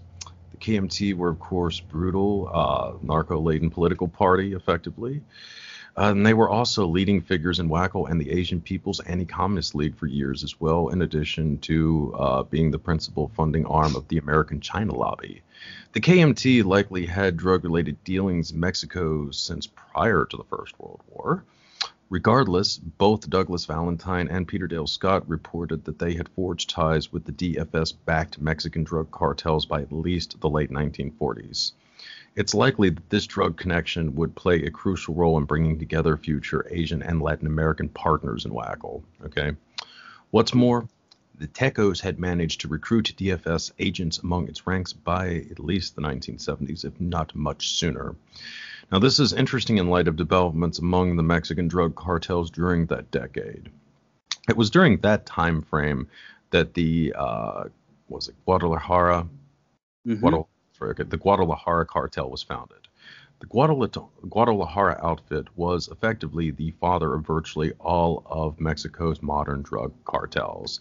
The Tijuana, the Sinaloa, the Juarez, and the Sonora cartels all trace their origins back to the lieutenants on the Guadalajara cartel. Remember, Guadalajara was the home base of the Tecos, okay, where their university is based, where the longtime head, Gallardo, resided throughout the post-war years. It also happened to be the base of operations for the Guadalajara cartel as well. And as Keith had alluded to earlier, the head of the Guadalajara cartel was a guy named Miguel Angel Felix Gallardo. That's kind of interesting, isn't it, folks? Was Felix Gallardo related to the Tecos head? No, we haven't found any indications of that, but yeah, it sure is curious, especially the base of operations being in Guadalajara. Peter Dale Scott reports that Felix Gallardo and his outfit had been enlisted to support the Contras, a project the WACL was also deeply involved with at the time. What's more, there was the strange assassination of the muckraking Mexican investigative journalist Manuel Buendia, and Buendia's death is often blamed on his exposure of the DFS complicity with the Guadalajara cartel. However, as Keith had already alluded to, Buendia had just released one of the first exposés of the Tecos in April of 1984 as well. A month later, he was murdered. Was that just a coincidence, or is this another indication of the complicity between the DFS, the Guadalajara cartel, and the Tecos? Okay, on the topic of coincidences, let's now talk about the White Brigades. These were the private paramilitary outfits that were used to terrorize and liquidate civilian populations throughout Mexico during the 1970s. These forces were raised sometime around 72 by the DFS to continue the work that had begun with the football stadium massacre, an event that resonates in Mexico the same way Tiananmen Square does in China. At least several hundred student protesters were massacred by Mexican security forces, but certainly the death toll has been much debated over the years. Next came the White Brigades, which between 1972 and 1980 are credited with disappearing thousands of the PRI's opponents. Reportedly, only 500 never turned up again, but I have it on good authority that the body count was significantly higher than has ever been publicly acknowledged, and it probably never will be publicly technology for Yeah, that matter. totally. Were the Estimates should be considered low whenever you read one. Yeah, yeah. No, I have heard stories of entire villages being liquidated and totally wiped off the face of the earth from southern Mexico during this particular era. It was absolutely terrible. It truly was, and we in the United States should never ever forget that. So, I don't have to forget it. I have a nice wall I can look at yeah, I know anytime. you have the That's the wall, but monument to all of that exact stuff you're talking about. It's like if we would have just let these governments let the people rise up and just kind of have, a lot of these guys weren't communists. They're more like Bernie-crats. They wanted to be a little more like the United States, a little land reform. I don't want to live in an oligarchy, much less a theocracy. Well, I guess that makes you a communist. You know what we do to communists? yeah, And next thing you know, hordes and hordes of refugees fleeing all of this violence and this baked into the cake narco gangster states. You can't make a living. You know what I mean? So here they come, Well, I mean, they should have just accepted, when their village was being massacred on a large scale and gone with it, I guess. That's God's will, right? Yeah. Yeah, absolutely. So, were the Tecos involved in these shenanigans in the 70s? Officially, no. They just happened to have the same slogan against the red guerrilla, the white guerrilla, that the white brigades possessed. And that Latin American anti-communist network they controlled, the CAL, it maintained its own impressive network of death squads the Tecos had helped groom. Sometimes these forces called themselves the White Hand, the White Force, and White Brigade. Right. Surely all of this was just a coincidence. But if I could indulge in some baseless speculation for just a moment, in Italy, the Christian Democratic Party, a pro-U.S. center-right party, maintained a near monopoly on the Italian government during the Cold War. It was aided in these efforts by a secret society known as Propaganda Due, or P2, and the P2 frequently attracted militant far-right anti-U.S. elements. And yet, the likely role it played in the strategy of tension pushed many of these forces into actions that were system-sustaining to the Christian Democratic Party and ultimately the United States. Okay? Mexico was ruled for over 70 years by the PRI. The PRI are often depicted itself as being anti-American and socialist, though it was largely a creation of these United States and center-right politically at best. Now, it was widely despised by the Tecos, who bore striking similarities to the P2 on any number of levels, as we've kind of hinted at throughout this. But despite the anti-American sentiments of the organization, it appears to have engaged in violent activities much like the P2 that decimated truly anti-American movements and ultimately sustained U.S. hegemony in Latin America. One could argue that both secret societies effectively found a way to channel the anti-American sentiments of far-right elements into constructive efforts to maintain the American empire. But again, that's just baseless speculation on my part. Keith, do you have anything to add to that? Yeah, I could. That's something I could go on about for a while, but I'll try to keep it short. But using an org that's against you on paper, but it's actually your tool. I got one for that. I read last year Dennis King's book on the LaRouche people, Lyndon LaRouche, and the New American Fascism. And there's a chapter called Conspiracies and Code Words that gets into the cryptography of LaRouche's weird code language that he was using. And there's a quote from the great Robert Anton Wilson that I'll read for you. It goes like this: if I were the head of the Illuminati, I certainly wouldn't call it by that name. I'd call it the John Birch Society and advertise it as an organization opposed to the Illuminati. That way, I'd be able to rope in all the people who are against the Illuminati and use them as unwitting dupes. This is such a plausible idea that if the Illuminati do exist, they must have thought of this already. And there's just like your veil to peel back and go into the twilight zone of secret societies and like what are they really after and who's really working for who. And Well, I I'm mean, new to this stuff. Yeah, go it's ahead. even a greater trip because on top of that, I mean, this was around the same time when Raw and a certain Kerry Thornley had initiated Operation Mindfuck. Do you know what year Yeah. Operation Mindfuck deployed in, Keith? I'm going to guess 68. Yeah, 1968. And folks, this is actually where most of these Bavarian Illuminati conspiracy theories that you constantly hear about all the freaking time now online originate from. It was Kerry Thornley and Robert Anton Wilson engaged in Operation Mindfuck that brought this trope to the attention of the American public on what is now a massive scale. Most of the Illuminati stuff was just not present in conspiracy literature prior to then, unless you went back, probably to about the 1920s or something, when we had an earlier Bavarian Illuminati scale. We actually have a Bavarian Illuminati scale in the United States about once or so every century. Weird aspect of this country, I suppose.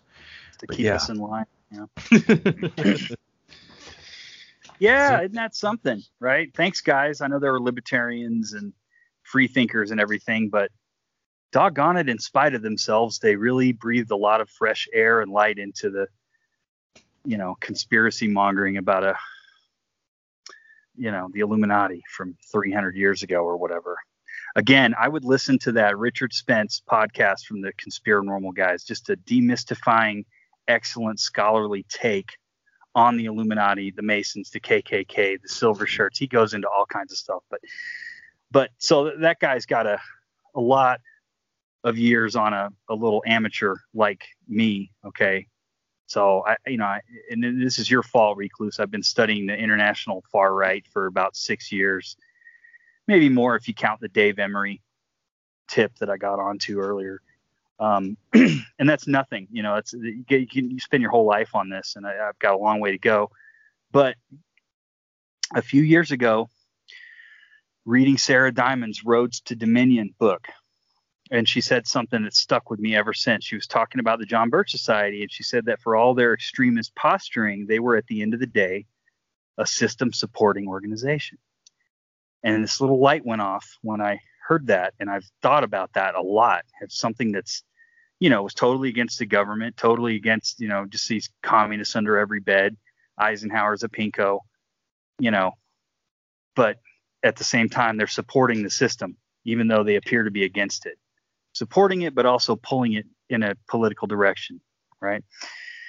So in the strategy attention years, you're mentioning you got these, two different groups of terrorists that hold themselves up to be anti-American. And the slogan back then was, against Soviet iron and American gold, European blood. That was one of the slogans, right?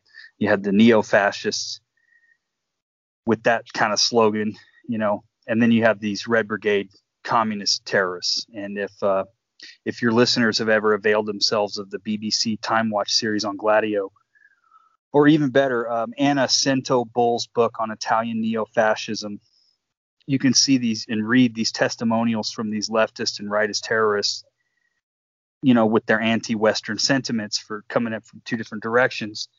The rightists were at least a little bit circumspect about it, but the leftists in particular stand out because some of these guys went to their graves with total sincerity that they were there to force this crisis of legitimacy on the Italian government, to force it to kind of show its fangs and expose, how violent and anti-democratic it really was, as if that would in turn trigger this revolutionary backlash. They were wrong, but they really pushed back on the notion that they, at the end of the day, were a bunch of tools, and that their extremist activities and their terrorism were not going to ever lead to some overthrow of the NATO Atlanticist order, but rather serve to reinforce it and cement it into place. Again, people like Shorty, which was the nickname for Stefano Della Chai, which also prefigures personalities like El Chapo, which also means Shorty. Stefano was more of a realist about the role he played in the big Gladio scheme. But the point is, the left and right extremes were both played by NATO and through their fringe dabbling defined the center being both the field of battle and the objective of the struggle. So I think you're onto something with this, Recluse. It might be speculation on your part, but I don't think it's baseless by any means. Any kind of strategy of tension, if it's going to work, it's going to have to highlight and boost the fringes against the center. And that's what they did in Gladio and other groups in Western Europe. But that was Western Europe where, it was a socialist system. And the great anti-fascist heroes of World War II that defeated the Axis were, in fact, socialists, if not outright communists, like the Red Army, for example. In Latin America, landscape very different, much younger political landscape, a lot more volatile, much less regard for the heroes of World War II. No need to tiptoe around the popularity of socialism as you'd have to do in, say, France or Italy, because it didn't have the roots in Latin America that it did in Europe. So they just flat out butchered them on this side of the Atlantic with wild abandon. But what they always had in common was this idea of defense, self-defense. The propaganda always holds up the enemy as this existential threat. Sometimes it's even like a supernatural or certainly an occult threat. And so then you get to be playing, you get to claim self-defense, and all options are on the table. And the names of these groups, they're always negative. It's always anti. It's never positive. The Inter-American Committee for the Defense of the Continent, the International Committee for Defense of Christian Civilization. Well, I gotta say though, nuclei for the defense of the state. Go ahead. WACL did try to go, I think, with the more positive one, the post-Cold War years. Like, what is it now? The World Federation for International Freedom or Freedom something. and Democracy. Yeah. Yes. World League for Freedom and Democracy. The Americans had tried to talk the WACL people into doing that from the 60s. Like, it has to be pro something. You can't just be against something. Americans want you to be for something. Young Americans for freedom. American Council for World Freedom.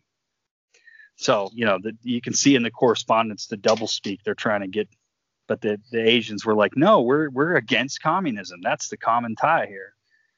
But the other thing that these groups have in common is this retooling and reverse engineering of the methods of their enemy under that same justification, namely that the commies started all this. They're insidious and have this cellular structure and this low center of gravity. And we have to copy that and use it against them. I was talking about this in the last WACL one we did. But this is the idea behind that revolutionary warfare that you've written about and parallel hierarchies. Yeah. Which again is basically a wholesale co-opting of communist methods, but taken to even greater extremes to best the communists at their own game. Right. So I've been reading this book the last month about the John Birch Society. And I can't remember the author right now, but the subtitle is Conservatism, Conspiracy, and Cold War, I think. But in that book about the John Birch Society, they were criticized by more than one party back in the 60s as being secret society themselves. And these critics said they operate in this cellular fashion, and it was very remarkably like what communist groups acted like.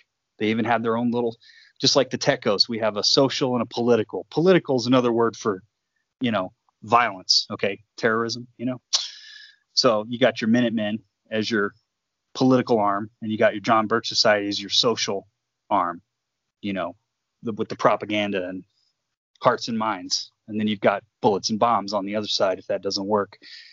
And the Tecos seem to have borrowed the same kind of idea, and also from occult orders as well. Their initiation rituals with the masks and all that stuff that you were talking about before.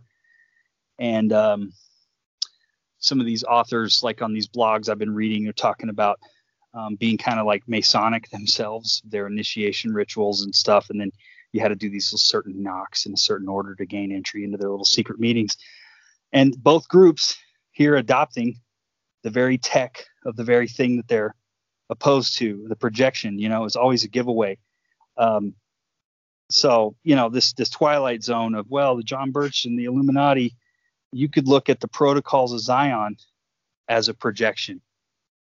Replace the rabbis with Opus Dei or the SS or Synarchy. Just take all the labels of the side that they're supposedly exposing and then transpose those with, the people that are actually writing it. And it's a real interesting exercise. See how it reads when you change the names around. And then finally, back to Freemasonry thing. You see how in the 18th and 19th century, these lodges are used as these vehicles to overthrow these medievalist governments and these monarchies and colonial governments and everything. And in the 20th century, you see something like the P2 Lodge in Italy being used not as revolution, but reinforcement to support the center-right Christian democratic parties in Western Europe to lock in the NATO position.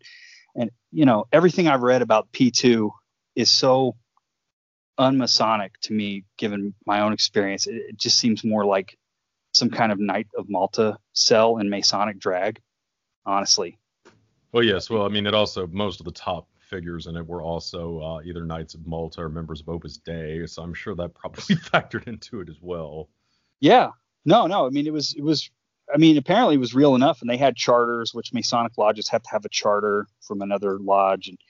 But if you read, as I have, Julius Evola's chapter on occult warfare in Men Among the Ruins, you can see him prescribing exactly that. You sail under the false flag of your enemy and you let them take the blame, right?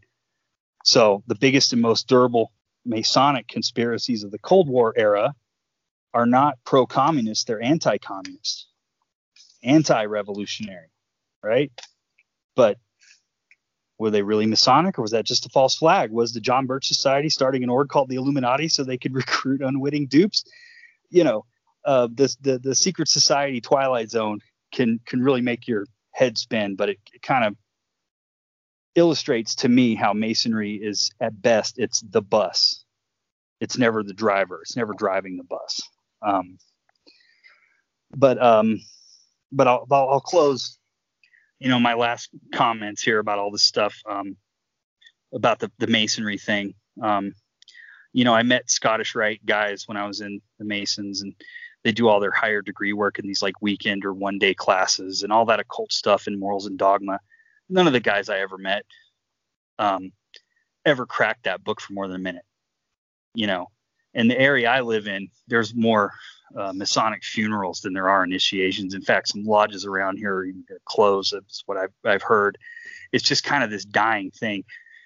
You had Chris Knowles on here before, and he talked about, the secret societies, when they outlive whatever their mission was or their usefulness, and they just kind of wither and die, and the actual hand of power goes up the bum of some other thing, and it moves through that medium, So all of the revolutionary, stuff about Masonry is kind of like gone.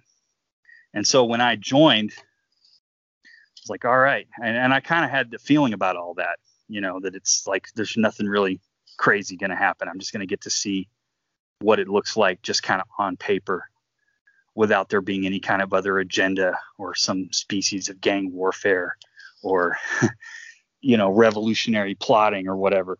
And so you step into this time capsule relic that very largely conforms to the way it's been for hundreds of years. And what I figured out, though, from being in there, is I figured out what the anti-Masonic propaganda is really all about. I have an opinion about it. I'll put it that way. And I can't say totally for sure, because there's all these other secret societies in the U.S. And there's this golden age from about after the Civil War to around the post-World War II period. And there's a great book called Ritual America. And I think it's Adam Parfrey, that's a co-author on that. And there's all these photographs of the Oddfellows and the Elks and just all the weird costumes they would have. And, you can go watch the old Flintstones cartoon and you can see Fred and Barney are members of the Loyal Order of Water Buffalo. You remember that? I mean, it's like this real cultural phenomenon, right? So all of these secret societies in the United States have kind of declined. And the town that I live in is like a monument to all of them. There's all these old Knights of Pythias buildings and the Elks Lodge, and there's two different Masonic lodges. One's now a museum, the other one is like still going. And all of these things, the membership in all of them is like declined to the point of being like almost gone, right? So the decline of all of those in the United States, there's more than one cause to it. But I'm going to say I think that anti-Masonic propaganda plays a part in that. And what I think it's really about is if you remember our 4th Generation Warfare podcast, we talked about supernaturalizing, the enemy in conspiracy propaganda. You characterize your opponents as these existential threats, these supernatural predators, because it makes it easier to get people to dehumanize them and maybe even do violence. Process of dehumanization on them. Right. They're either like subhuman cockroaches or they're like supernatural werewolf predator vampires. And either way, it's like lock and load, right? There's a much more mundane reality if you strip away all of the, it's a cult, whatever. What my experience was, you strip away all the teachings that people think that they do and whatever. It's really about what you do when there's no other agenda and you don't retire to the pub to scheme about something like you might have done 150 years ago. It's a little laboratory of democracy. A Masonic lodge is like a little bureaucracy, It's like being at a city council meeting, You start out, you say the pledge to the flag. There's a prayer, and it's the great architect of the universe, but everybody in there goes to church. It's Jehovah. There's a Bible on the altar. There's a secretary that, do we approve the meeting minutes from last meeting? Here's our correspondence from our fellow lodges. Anything of any importance goes up to a vote. And they have all these titles like worshipful master or whatever. Well, those are officers with a 1-year elected term. And again, like those Masons that were being arrested by the French secret police, 200 years ago, whatever, that voting thing was the problem. And so we're talking about the center being defined by the fringe. Well, in this little occulty, mystical twilight world, whatever, behind the doors of a Masonic lodge, I can only speak for the Western American experience on this. But what they're doing is playing house. They're playing democracy. They're playing at bureaucracy. And so from that twilight zone radiates out the value of this modeled behavior of a democratic society. And after a while being in the Masons, I was like, wait, I think this is actually the problem. This is actually what the anti-Mason propaganda is really about. You're still butthurt from the French Revolution and how, it became a republic instead of this iron grip of the Pope and the cardinals and the king and the aristocracy. So to come to the point, when you look at these revolutions against these monarchies and against these theocracies, and you see Masonry being this vehicle for it, you start to see that's the problem. It's not Masonic sorcery or some occult power. It's democracy itself that's the original sin. And you hear that out of their own mouth. That's the far right has a real problem with democracy. The John Birch slogan, it's a republic, not a democracy. Let's keep it that way. Bill Cooper echoed that in his broadcast later on. Recently, this senator from Utah, Mike Lee, had said he tweeted out something about how democracy is not the objective. And so, and if you read inside the league, all these death squad leaders, they said the same thing. Democracy just leads to socialism and or communism. So that's the problem, because you give these peasants an inch and they'll take a mile. So Pisani figured out that anti-Masonry was a code word for anti-Americanism. So what do you then make of American anti-Masonry? Right? It's like you're inside the gate hating on it. And in my opinion, it's an antipathy to democracy itself that's behind that kind of propaganda in the United States. And so Masonry itself is like a secret society, but it's also system sustaining, as we've talked about. But that system is a problem for theocrats from the Pope on down to American Baptists, and Alex Jones is, I guess, maybe Alex Jones. I heard him say some nice things about it the other day. It's weird to hear that out of his mouth, but you know what I'm saying. If you want to make America into this medievalist theocracy, you've got to go after Masonry. And I think that kind of stuff has really triumphed in this country. And it's just very interesting to me. And I just wanted to offer that to your listeners about, what it's really about. It's just my opinion. But the Tecos definitely would have agreed. That's the problem. It gives these little people all these ideas about self-rule and self-governance. And that's a problem. So I'll stop there.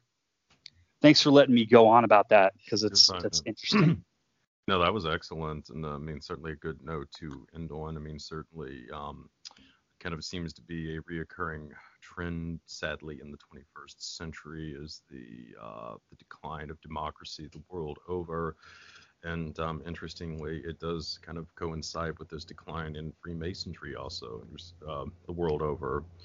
And obviously, as we've kind of illustrated throughout this, this installment in the WACL series, there were different types of Freemasonry, different objectives. Certainly I think some of the more Catholic-centric ones would not be especially downtrodden over the decline of democracy, but maybe not so much with the Blue Lodges.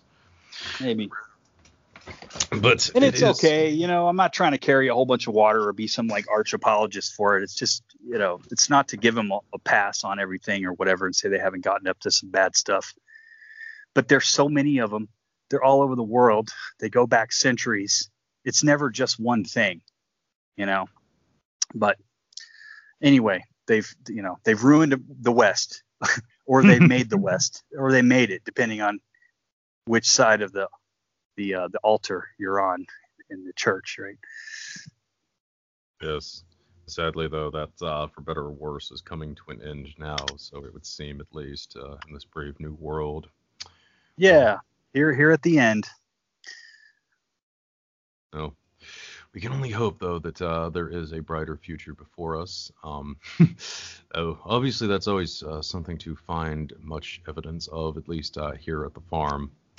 But I suppose then I should probably wrap up before we get a little too depressing.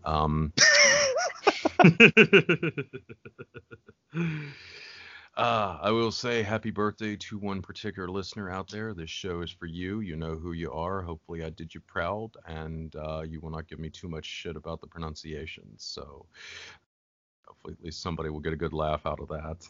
To the rest of you out there, as always, thank you so much for listening, and good night, good luck, and stay tuned until next time.